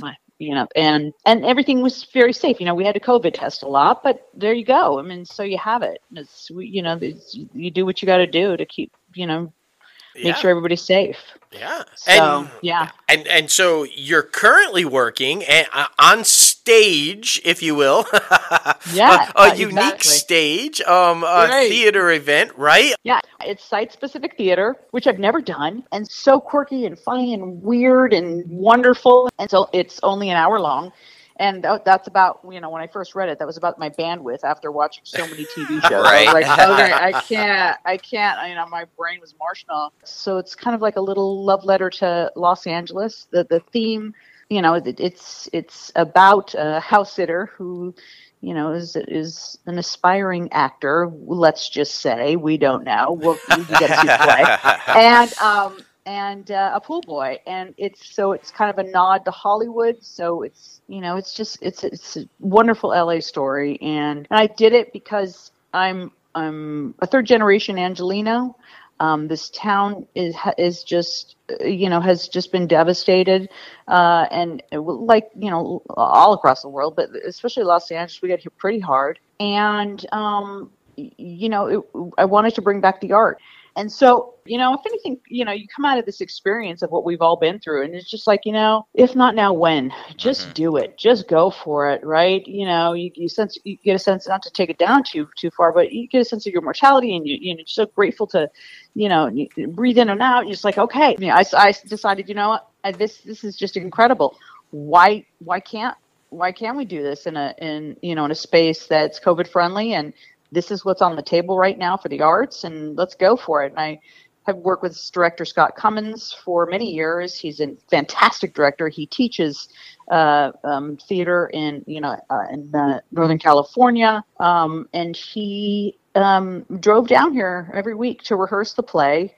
And we got this location that's up on Mulholland, this beautiful home. Yeah. That it's just gorgeous. That really, it fits 100 people, but we're capping off seating because we want to make sure that people feel, like they still have space outdoors. You know what I mean? Like we don't want to cram everybody in there. So we're maxing it out at 50 people, and the seats are kind of set in like a little promenade style, like whoever you're potting with, you can sit with, and we even have seats that you can dangle your feet in the pool. It's this beautiful. It's it's a large space, and we've created this outdoor set. We got in partnership with this French wine company called Pool Boy. So there's a cocktail hour beforehand at 5:15, and then the play starts at 6 as the sun is setting. And then, it's an hour long, and everybody gets to enjoy this beautiful landscape of around Mulholland after the play, and sit and talk and converse about it. It's just a perfect date night, Yeah. It's the play is so funny, and it's site specific theater is really extraordinary because you get to be intimate. There's an intimacy that's even more so than when you're kind of sitting in a seat that has been marked for you. Right. And you're all just looking at this one space. You're kind of taking in the whole environment here. And so, I just feel like that's what's on the table right now, the sense of needing to be intimate, which of course has a lot of the themes in the play. There's a sense of, we need to be intimate again. And we've just been so isolated for so long. So it just feels very inclusive, And absolutely. It's theater that I would want to see right now. You know what I mean? It's the type of theater that I would want to see. I feel a little uneasy myself going into black box spaces right now. Mm-hmm. So, but I know they're doing it safe. I will say that. I know they're very safe about how they're doing theater right now. But I just felt like, and it's summertime. I mean, where are you going to be? You're going to be poolside, right? Exactly. And I love that too. I mean, just making everybody as comfortable as possible. It could fit like 100 people, but you're cutting that down in half just to make sure everybody, is safe. And I mean, poolside seats, that's amazing. I'm just saying, if I could we had a show on this past Sunday where, a lot of people were surrounding the pool as we did this show. That's so cool. It was just, it's so beautiful. Now, I'm assuming you guys have provisions for weather because this is an outdoor event, right? And so you're limited for weekends and stuff. Not that it's crazy rain all the time in LA, if anybody lives there knows. But no, we actually, we're talking about, we have one matinee that we're supposed to be doing in August. Yeah. And I'm actually possibly thinking about canceling it because August in LA, even though you're up above, because Mulholland, you're right up higher, so it's a little bit cooler, right? Right. It's still, in the middle of August. It's still midday. It's just going to be too. I don't think it's going to be nice. Now, what's happening is right now in the evenings, it's beautiful. Yeah. Yeah. So it's the perfect time. That's why we set it at sundown. Outstanding. So we didn't have to deal with lights and lighting and whatnot. Plus, it's meant to be a daytime light play. Definitely. Absolutely. I mean, you've sold me. I mean, I'm like, I want to go see this thing. I mean, it's really fun. I got to tell you something. As much as I'm making it sound so highbrow, because it's an incredibly written play. It's just right. Wendy Hopkins, who is a Second City alum. It is an extraordinary play. But it is just, it's just the levity we all need right now. It's just a wonderful evening. That's what everybody's been coming away saying. Just such a great vibe from beginning to end. Just really, what's on the table, I think, right now. What's really needed. Well, and what you said, a love letter to LA. I mean, you have a beautiful house in the hills overlooking the city, poolside with a cocktail hour. I mean, if that doesn't scream everything great about LA, right? Like, I know. How could you not want to go see that? And then award-winning actors and award-winning director. I mean, come on. Mm-hmm. Yeah, everybody it's really needs great. to go see this. I'm sad it's only going to be a limited run, but that's all we could do. We're kind of house guests in a way. So we only have 9 more performances left. Gotcha. This week, Saturday and Sunday. I think we're almost sold out for Saturday. I can't remember, but still some tickets on Sunday. And then we have the rest of in August until the 22nd. Beautiful. Everybody get your tickets now. I mean, we're trying to get ours. Book it. That's right. And where can they get tickets? Where can they go to buy tickets? You can go to Poolboy on Mulholland.com. cool. That Fantastic. just sounds I know, right? Like that's just that drives you there. Like, okay. I So know. great. I know. So great. It's a good one. I'm just so proud of this production. So proud that everybody kind of came together in the spirit of making art. Absolutely. Definitely, You know, 'cause definitely. It's definitely not an endeavor that you would buy a house in the Hamptons on. So Right. it's really extraordinary that everybody kind of came together at this level of the playing field, because these are, like you said, these are award-winning theater people. And I think the sound designer has been nominated for a Tony a couple times. Nice. The director has won many awards. Pat and myself have been, have won theater awards. So we've got a solid group that is in good hands with this playwright. So Oh, that's it's gonna be, fantastic. it's fun. I'm glad we're doing it. It's given me something to do, right? Although, it just happens this way. This is in life, especially in the entertainment industry. As soon as you start getting a little busy, boom, the phone rings. Right. So I'm actually flying to New Mexico to do a show during the week. So then I have to fly back. So it's, now I'm pivoting through this just like everybody else is, trying to Right. get that new pace going, right? Right. Oh, After yeah. being horizontal and gaining the COVID-19. You know Exactly. how it rolls. Congratulations. That's awesome. All of this crazy stuff has happened, but the entertainment industry as a whole, they have been able to think outside the box and provide the goers, the viewers, like this interesting way to view content. So I think that's very important. The entertainment industry is so well known for adapting to whatever is going on in the world right now. And I think this play is prime proof of that. I mean, just adapting to what's going on and still giving people that valuable entertainment that we all need, and we all need to get away from real life for a little bit. So, I mean, or get outside of our homes. Exactly. That's Right? exactly. Just be outside. Yeah. Well, sure. and a choice, because like you said, there are a lot of people that I feel like what you said earlier are still nervous about being in that box. As much as they want to go to the theater, they're still a little worried about it. So the idea, like Logan said, that the entertainment industry is like, well, okay, well, we can do things to not have you in a box and still enjoy a show. So come do this, and I just, it's so fantastic. But we've changed. We have a few new questions that we've started asking people since the last time you've come on. And I think this first one is going to be hilarious because you're a hilarious person. Has there ever been a moment on set and or on stage that has been so embarrassing for you at the time that you thought you would never live down, but now you can laugh about it? Yeah. I don't know. It's not really a good story. Well, I mean, I have two of them. The first one being that I was a guest star on Criminal Minds. And there's Criminal Minds. And there's this big scene, and it's a walk and talk with the entire cast. Oh. And they come in, the whole entire cast, the A-team, comes in, and they have all this dialogue, and then at the end, I say one word. I don't know what it is. You can come in now, or whatever. And they do it. I'm so engrossed because these actors are just they're taking me there, man. I'm just sitting there listening to. And then by the time it gets to me and the camera comes on me, I forget my fucking line. Oh, I'm no! and I'm like, Jesus Christ, what the fuck? You guys are amazing. What the hell? You took me there, and I totally spaced out. And I swear, I don't know. I might have cried on the way home because I was like, "They think I'm an idiot." They got the Buddy. We've heard some pretty bad stories, and trust us, that's not the worst. So you're good. You're good. Well, and also, I was on Firefly. Oh, I have no problem telling my ridiculousness. I was on Firefly, my first gig ever. What a great credit, right? And so I play what's Adam Baldwin's love interest. Okay. And so I come in and I'm supposed to start making out with him, and then I leave. He slaps my butt, and then I leave. And so I come in, he slaps my butt, and I don't know where my blocking is.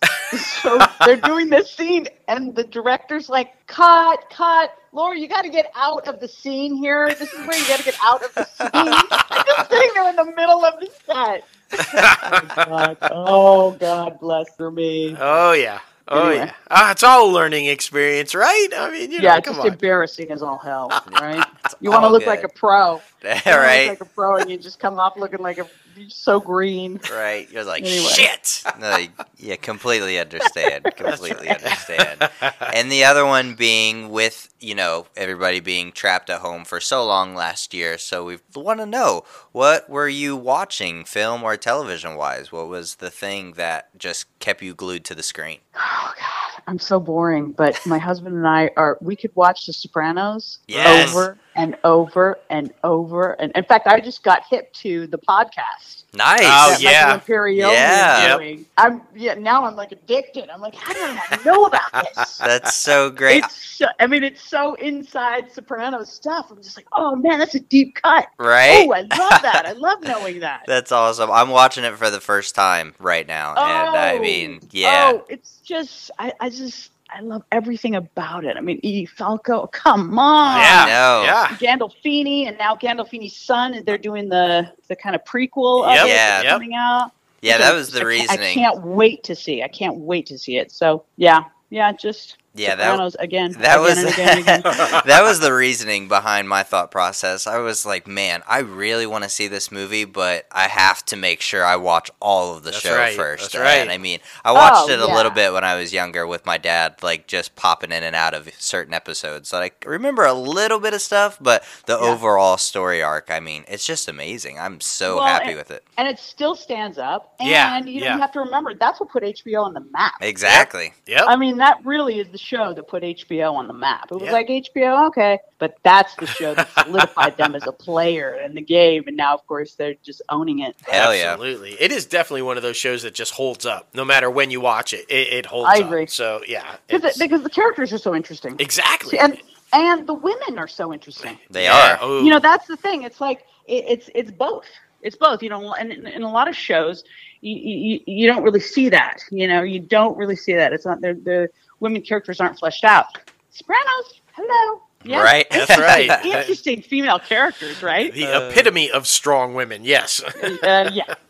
So good, man. So good. Well, listen, Yeah. thank you so much for coming on the Thank you, show guys. again. You're always a pleasure to have on. It's always awesome to talk to you guys. You guys are the best. Congrats again on your film getting done. Oh, Thank thank I want you. to see it. I want to see it. So you got to send it to me when it's Oh, when it's you know we completed. will. You know we will. I love it. I love it, man. Oh, And good. best of luck and continued success on the rest of the show. And you. I have no doubt it's going to sell out like crazy. I mean, Yeah. it just sounds amazing. So huge congrats. And Thank you. woo, we can't wait to see what you got next. Thanks, buddy. I hope to see you there. Oh, no doubt, no doubt. So and again, open invite anytime you want to come back. You know where to come. You know where to I go. love that. I love that. I feel like you guys and I just keep getting better because that first interview, I think I listened to it a couple months back again. I was like, what was I thinking? I think I might have had a little too much caffeine that day. What was I thinking? I think I quoted like Charlie Sheen or something. I Dude, was like, yes. what am I doing? Yeah. This is insane. So part two, then we'll just go with part two. Yeah, for sure. Thank Since you you guys brought so him up, much. that's right. You bet. Have a All right, great take rest care. of the night. We'll be in touch. You too. All right, Bye-bye. bye-bye. So She good. sure I did. love her. She's amazing. She just has the best outlook on She does. everything, man, and that laugh is infectious. It really is. Oh, so great. I love it. I love it. Get out and see Pool Boy now. Book your tickets on the website she referred to. That's Thank right. you so much, Laura, again, for coming on the show.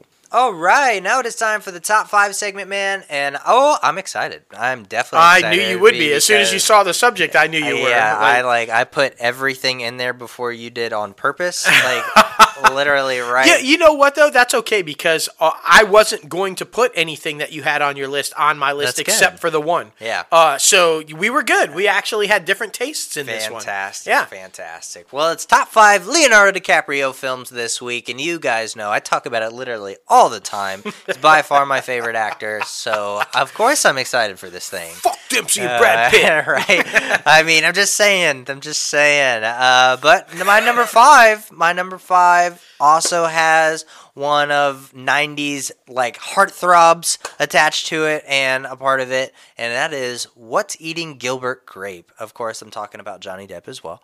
But I mean, this film right here just basically put Leo on the map. It did. Basically to show everybody how much acting chops this man had. I mean, this was his first ever Oscar nomination and should have won, but of course that was a tough year. It always is a tough year when he's nominated, but I mean, this was a great freaking film and super sad, especially at the end. But you know, if you haven't seen this one, it's a classic. So what are you doing? Yeah, man. I mean, I think when people first saw that, they were like thinking, "Is that the kid from fucking Growing Pains?" Yeah, right. And he's going up against Johnny. Say what you want about Johnny Depp. He's a weird guy. He's like out there. Is he abusive? Is he not? I don't know. But he's a fucking phenomenal actor. He is. And so when you take the kid from Growing Pains and say, we're gonna put him up against Johnny. And Leo delivered. Yeah. You're right. He should have won. He didn't, like you said, but he proved himself. I mean, I agree with you. That's a good choice. Good choice.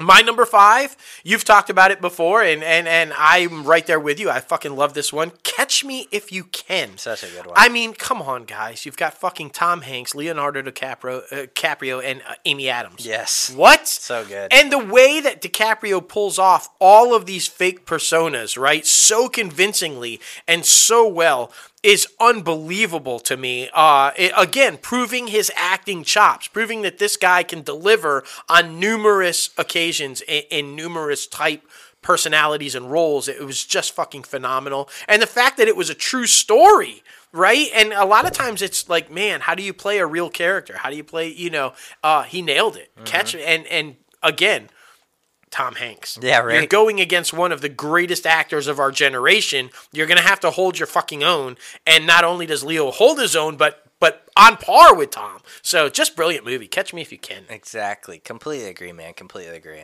And number 4 for both of us is like, honestly, I'm still doing my film study. Everybody knows, going back and watching old movies. But at the moment, I could say I think this is the sweetest and most beautiful love letter to Hollywood. Once Upon a Time in Hollywood with Brad and Leo and a million other people. Yeah. It's so good, man. It's so good. Spencer Garrett. Because he's in everything. Harley Quinn Smith. And Margot Robbie. Do we need to say anything else about Brad Pitt? Like, it's got everything, guys. It's got everything. Go see it if you haven't seen it. And if you haven't already, what the fuck? Yeah, seriously. That's all I'm saying. It's such a good one. Such a good one. I think you're number 3? Yep. My number 3 goes to The Departed. I've talked about this one multiple times on the podcast. But this one is very, very interesting because, like I've said before, it's awesome to see, especially in crime-riddled neighborhoods, how, like, it would be so easy to go either which way, whether that be a cop in Boston or whether it be a gangster in Boston. And I especially love the dynamic between Leo, Matt Damon, and Jack Nicholson. But when, like, when you think the cop is a good guy, but he's actually working for the boss, and the undercover guy who is working for the gangster also like starts to form a bond with him, but he's like, no, wait, I also have a job that I'm supposed to do. I mean, Martin Sheen, Mark Wahlberg, there's so many great people attached to this thing. Like, this is also another classic that I feel like people need to see because it's so damn good. Damn right. And again, based on real life characters, right? So just it's he has this knack of getting in films with going up against our generation's greatest actors. Yeah. You're right. We talked about it. Johnny Depp. We talked about Tom Hanks. Jack fucking Nicholson. Like, I mean, come on, guys. Leo is like, put me in a movie with these guys. Exactly. I mean, it's fucking amazing, man. My number 3, one of the trippiest out there, like, insane stories ever on film, in my opinion, and one of Chris Nolan's masterpieces by far, fucking Inception. Yep. Leo's performance in that movie, above and beyond. And didn't it just make you want to go out and get a little spinny top just to make sure we were... Everybody wanted to go buy their fucking object to make sure we were in reality, exactly. Right? like, that's like my favorite part about it. I was like spinning coins for months afterwards. Like, no, it's fucking reality. I'm real. It's a brilliant fucking movie, and I don't want to intentionally talk about it too much because you don't want to give away the plot and the secrets to it because it's a mind trip the whole fucking way. So, and if you tell it, you kind of blow it. If you haven't seen it, you're welcome for not spoiling it for you. Right. Watch the movie and then go, oh shit, okay, that's why it's on the list. Fucking trust me, Inception, it's brilliant. Yes, it really freaking is, man. Number 2 for me is Wolf of Wall Street. Such a great freaking movie. I don't care if it's 3 hours long. I will watch that like all the freaking time. Margot Robbie again. Jonah Hill, and I mean so many others. This thing, what's his name? Bernthal there. He was in it as well. Of course. course. Mean, it's such a good freaking movie that tells another real life story that happened about someone who is manipulating the stock markets and taking all these people's money, Jordan Belfort. But I think in this one, he should have won. But God damn it, fucking Dallas Buyers Club and Matthew McConaughey. all right, motherfucker. But it's okay because he deserved it too. He was phenomenal in that film. He absolutely. And then Leo won the next year with your next one. That's but right. Still, my number 2, he did win. He deserved to win, and he finally did win. I'm, of course, talking about The Revenant. Climbing inside the dead fucking animal, fake or not, was worth the Oscar right the fuck there. Right. Like, that's all I'm saying. That shit was nasty as fuck. The movie is absolutely brilliant, though, right? There's not a whole lot of dialogue in it.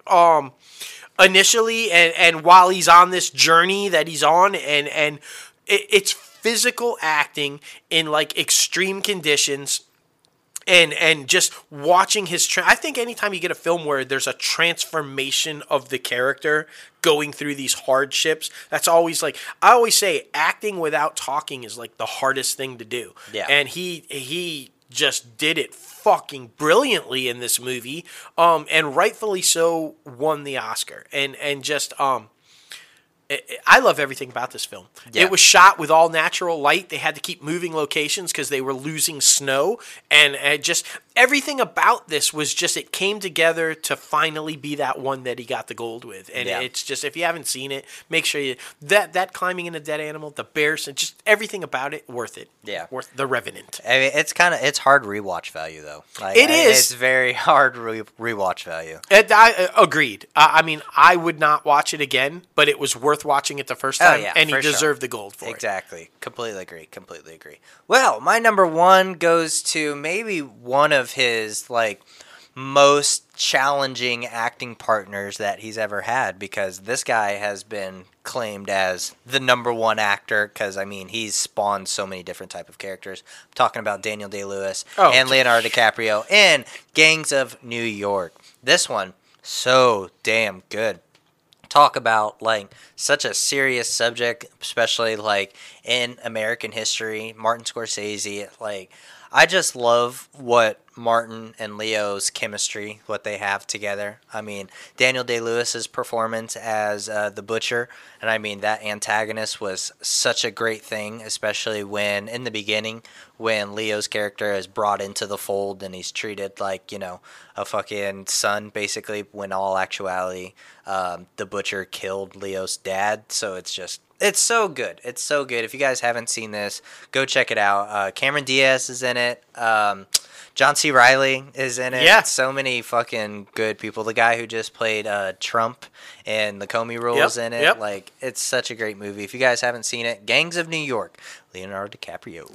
Yeah, and I'm with you on the Scorsese front. I think it's the best collaboration always, Scorsese and Leonardo DiCaprio. So my number 1, right there with it. And I was just a huge fan of this because I'm also a huge fan of the subject of the film, because it's a true life story, a biography film about Howard Hughes. I'm, of course, talking about The Aviator. I was hard into the Howard Hughes history and that whole like weird phase of life that man had. So when this came out, I was all in. DiCaprio's version of the eccentric, out there, kind of wild, weird Howard Hughes was fucking brilliant. Kate Blanchett as fucking Katharine Hepburn. John C. Reilly's in this one also. Yeah. And little known, I don't know how many people know, but Gwen Stefani's actually in this as Jean Harlow. Yeah. Like, what?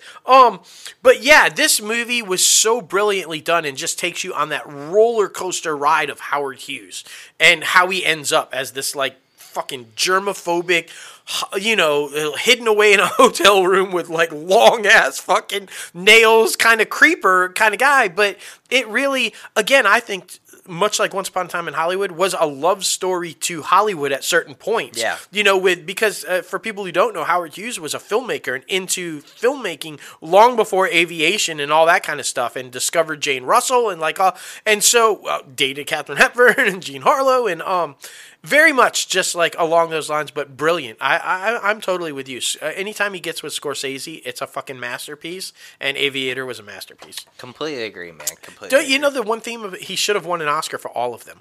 All of them. All of Every them, single not one. just The Revenant. And they were Oscar-worthy performances in all 10 of those films. Agreed. 9 of those films, because we agreed on one. Yeah. But, yeah. And I mean, honorable mention, obviously, The Departed and not The Departed, Django Unchained. Yeah, this guy's nailing it. And how he hasn't won more is beyond me. Agreed. If you guys have a number one or a top 5 Leonardo DiCaprio films, please let us know. Be sure to add us on social media or comment below in the comment section on the podcast. Now heading over to the box office recap, man, it was very interesting last week. I mean, with a whole bunch of kind of newer stuff coming out, and then the whole Black Widow fiasco, because we've been talking about that the past couple weeks. So, I mean, it overperformed. I thought it was going to be a little lower spot. I'm referring to Black Widow, but we'll get there. Number 1 was Old, that M. Night Shyamalan won with 6.5 million. 16. 16. Yeah. Yeah, exactly. But still, I mean, it's sad that that's number 1. Yeah. Number 2 was Snake Eyes with 13.4 million. Number 3 was Black Widow with 11.6 million, which I thought it was going to drop to number 4, but I'm honestly happy it didn't. Number 4 was Space Jam: A New Legacy with 9.6 million, and number 5 was F9: The Fast Saga with 4.7 million. So, and there you go, guys. Space Jam saw the same 60+% drop from number 1 to number 4 that Black Widow saw. Yeah. Is it because it was available on HBO Max? I mean, these conversations have to be had because you don't normally see that significant of a drop from week 1 to week 2, right? And like Logan said, 16.5 as your highest grossing, like, number 1 movie of the weekend. That's fucking sad. Agreed. I mean, I don't know. I know. Scarlett's going to win. Yeah. That's all I'm saying. Exactly. It's going to happen. Movies you can still go see.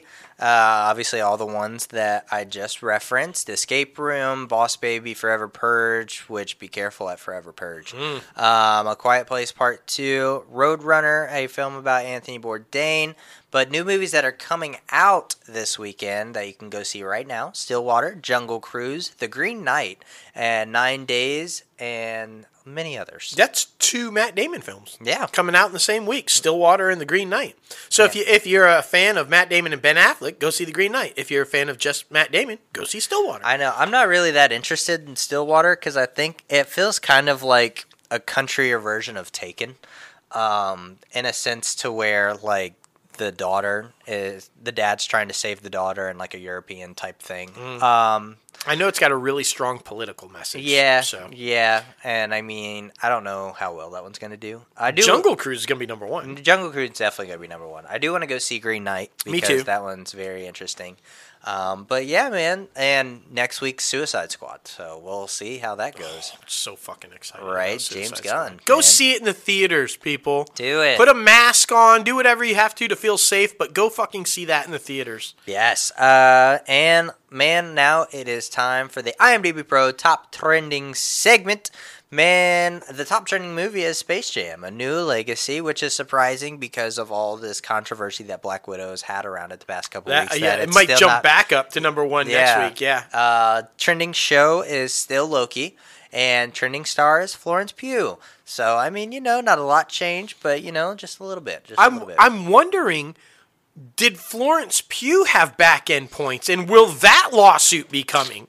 Right? Because she, while point. nowhere near Scarlett Johansson at this point in the career, still a significant actress, and I would have to imagine had some sort of a deal. Agreed. Right? So will she renegotiate, because we know she's showing up on Disney Plus as Hawkeye? Yeah, right. So how's that? Oh my God, so much to happen with this lawsuit, man. Exactly. Well, we got to thank our guest one more time, Laura Naimi, for coming on the show and talking about Pool Boy, This Is Us, and basically anything and everything, because she's freaking awesome.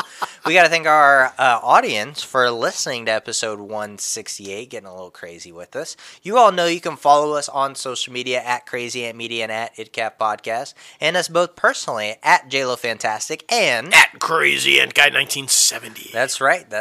And you guys know you can subscribe to this podcast anywhere you listen to your podcast. Anchor, Apple Podcasts, Spotify, Google Play Music, iHeartRadio, Podbean, Stitcher, and so much more. And YouTube. You can also subscribe to us on YouTube. We did not do the YouTube video this week and probably the next couple weeks because our man over here, good news, cancer-free, but did get zapped in the face. I did get some laser surgery. I look like Freddy fucking Krueger right now. So you'll be happy we didn't do the YouTube videos. Unless you're into horror, and then maybe I'll send you a pic. You let me know. Exactly. And be sure to visit our website, www.crazyantmedia.com, where you can start rocking the latest and greatest Crazy Ant Media gear and stay up to date with anything and everything that we're doing here at the company. But man, this show, there was a lot of stuff, man. It really was. I gotta say, it's the Scarlett thing, Scarlett Johansson. Oh yeah. I mean, of course. I mean, it's such a big battle with such a big name and a big franchise with such a big, notable, historical company. Yeah, and you and I are going to be talking about this a lot because we have differing opinions on whether streaming is good and or bad. Yeah. You know, good and or bad depending on what it's going to do to the industry. We kind of differ on, but one thing is for certain, this lawsuit is going to determine a lot moving forward with how things are done. Right. And if she wins, look out, studios. That's all I'm saying. Because like you said, you know, Gerard Butler already coming at his back-end point profit participation, and it could get nasty. I think. Yeah, I think it's going to be very interesting. And, I mean, what if this Delta shit does shut everything back down? Is that going to play heavily in it? So, I don't know. It's going to be wild to see, man. Yeah, because that's an excellent question, because we know Feige never wanted it on Disney+. He wants the shows on Disney+, the movies in theaters. But if the theaters shut back down, is Feige basically going to say, delay all of them again and never see them again? Remember, Black Widow was delayed like 2 years. Exactly. So, yeah, you're right. Where does this Delta thing play in? How will that play into this lawsuit and all that? Oh my gosh, so much. We're going to be talking so much off the podcast. I know. And I mean, freaking, not the NBA finals that just happened, but the ones previous to that when they were in Disney's bubble. Yeah. They got to see Black Widow. That's how that's how long it's been done. Exactly. So, I mean, I feel like that is going to hurt a lot of fans to not be able to see anymore if they do shut everything back down and delay everything. So agreed. A lot of stuff to talk about, man. A lot of stuff to talk about and reflect on. But you guys know that we'll be here for you. We're always going to be bringing you the conversation. It's true. And you know, I would love to get the opinion on of what she thinks about all of this Scarlett Johansson stuff. The most powerful woman and only O that matters. That's right. Oprah!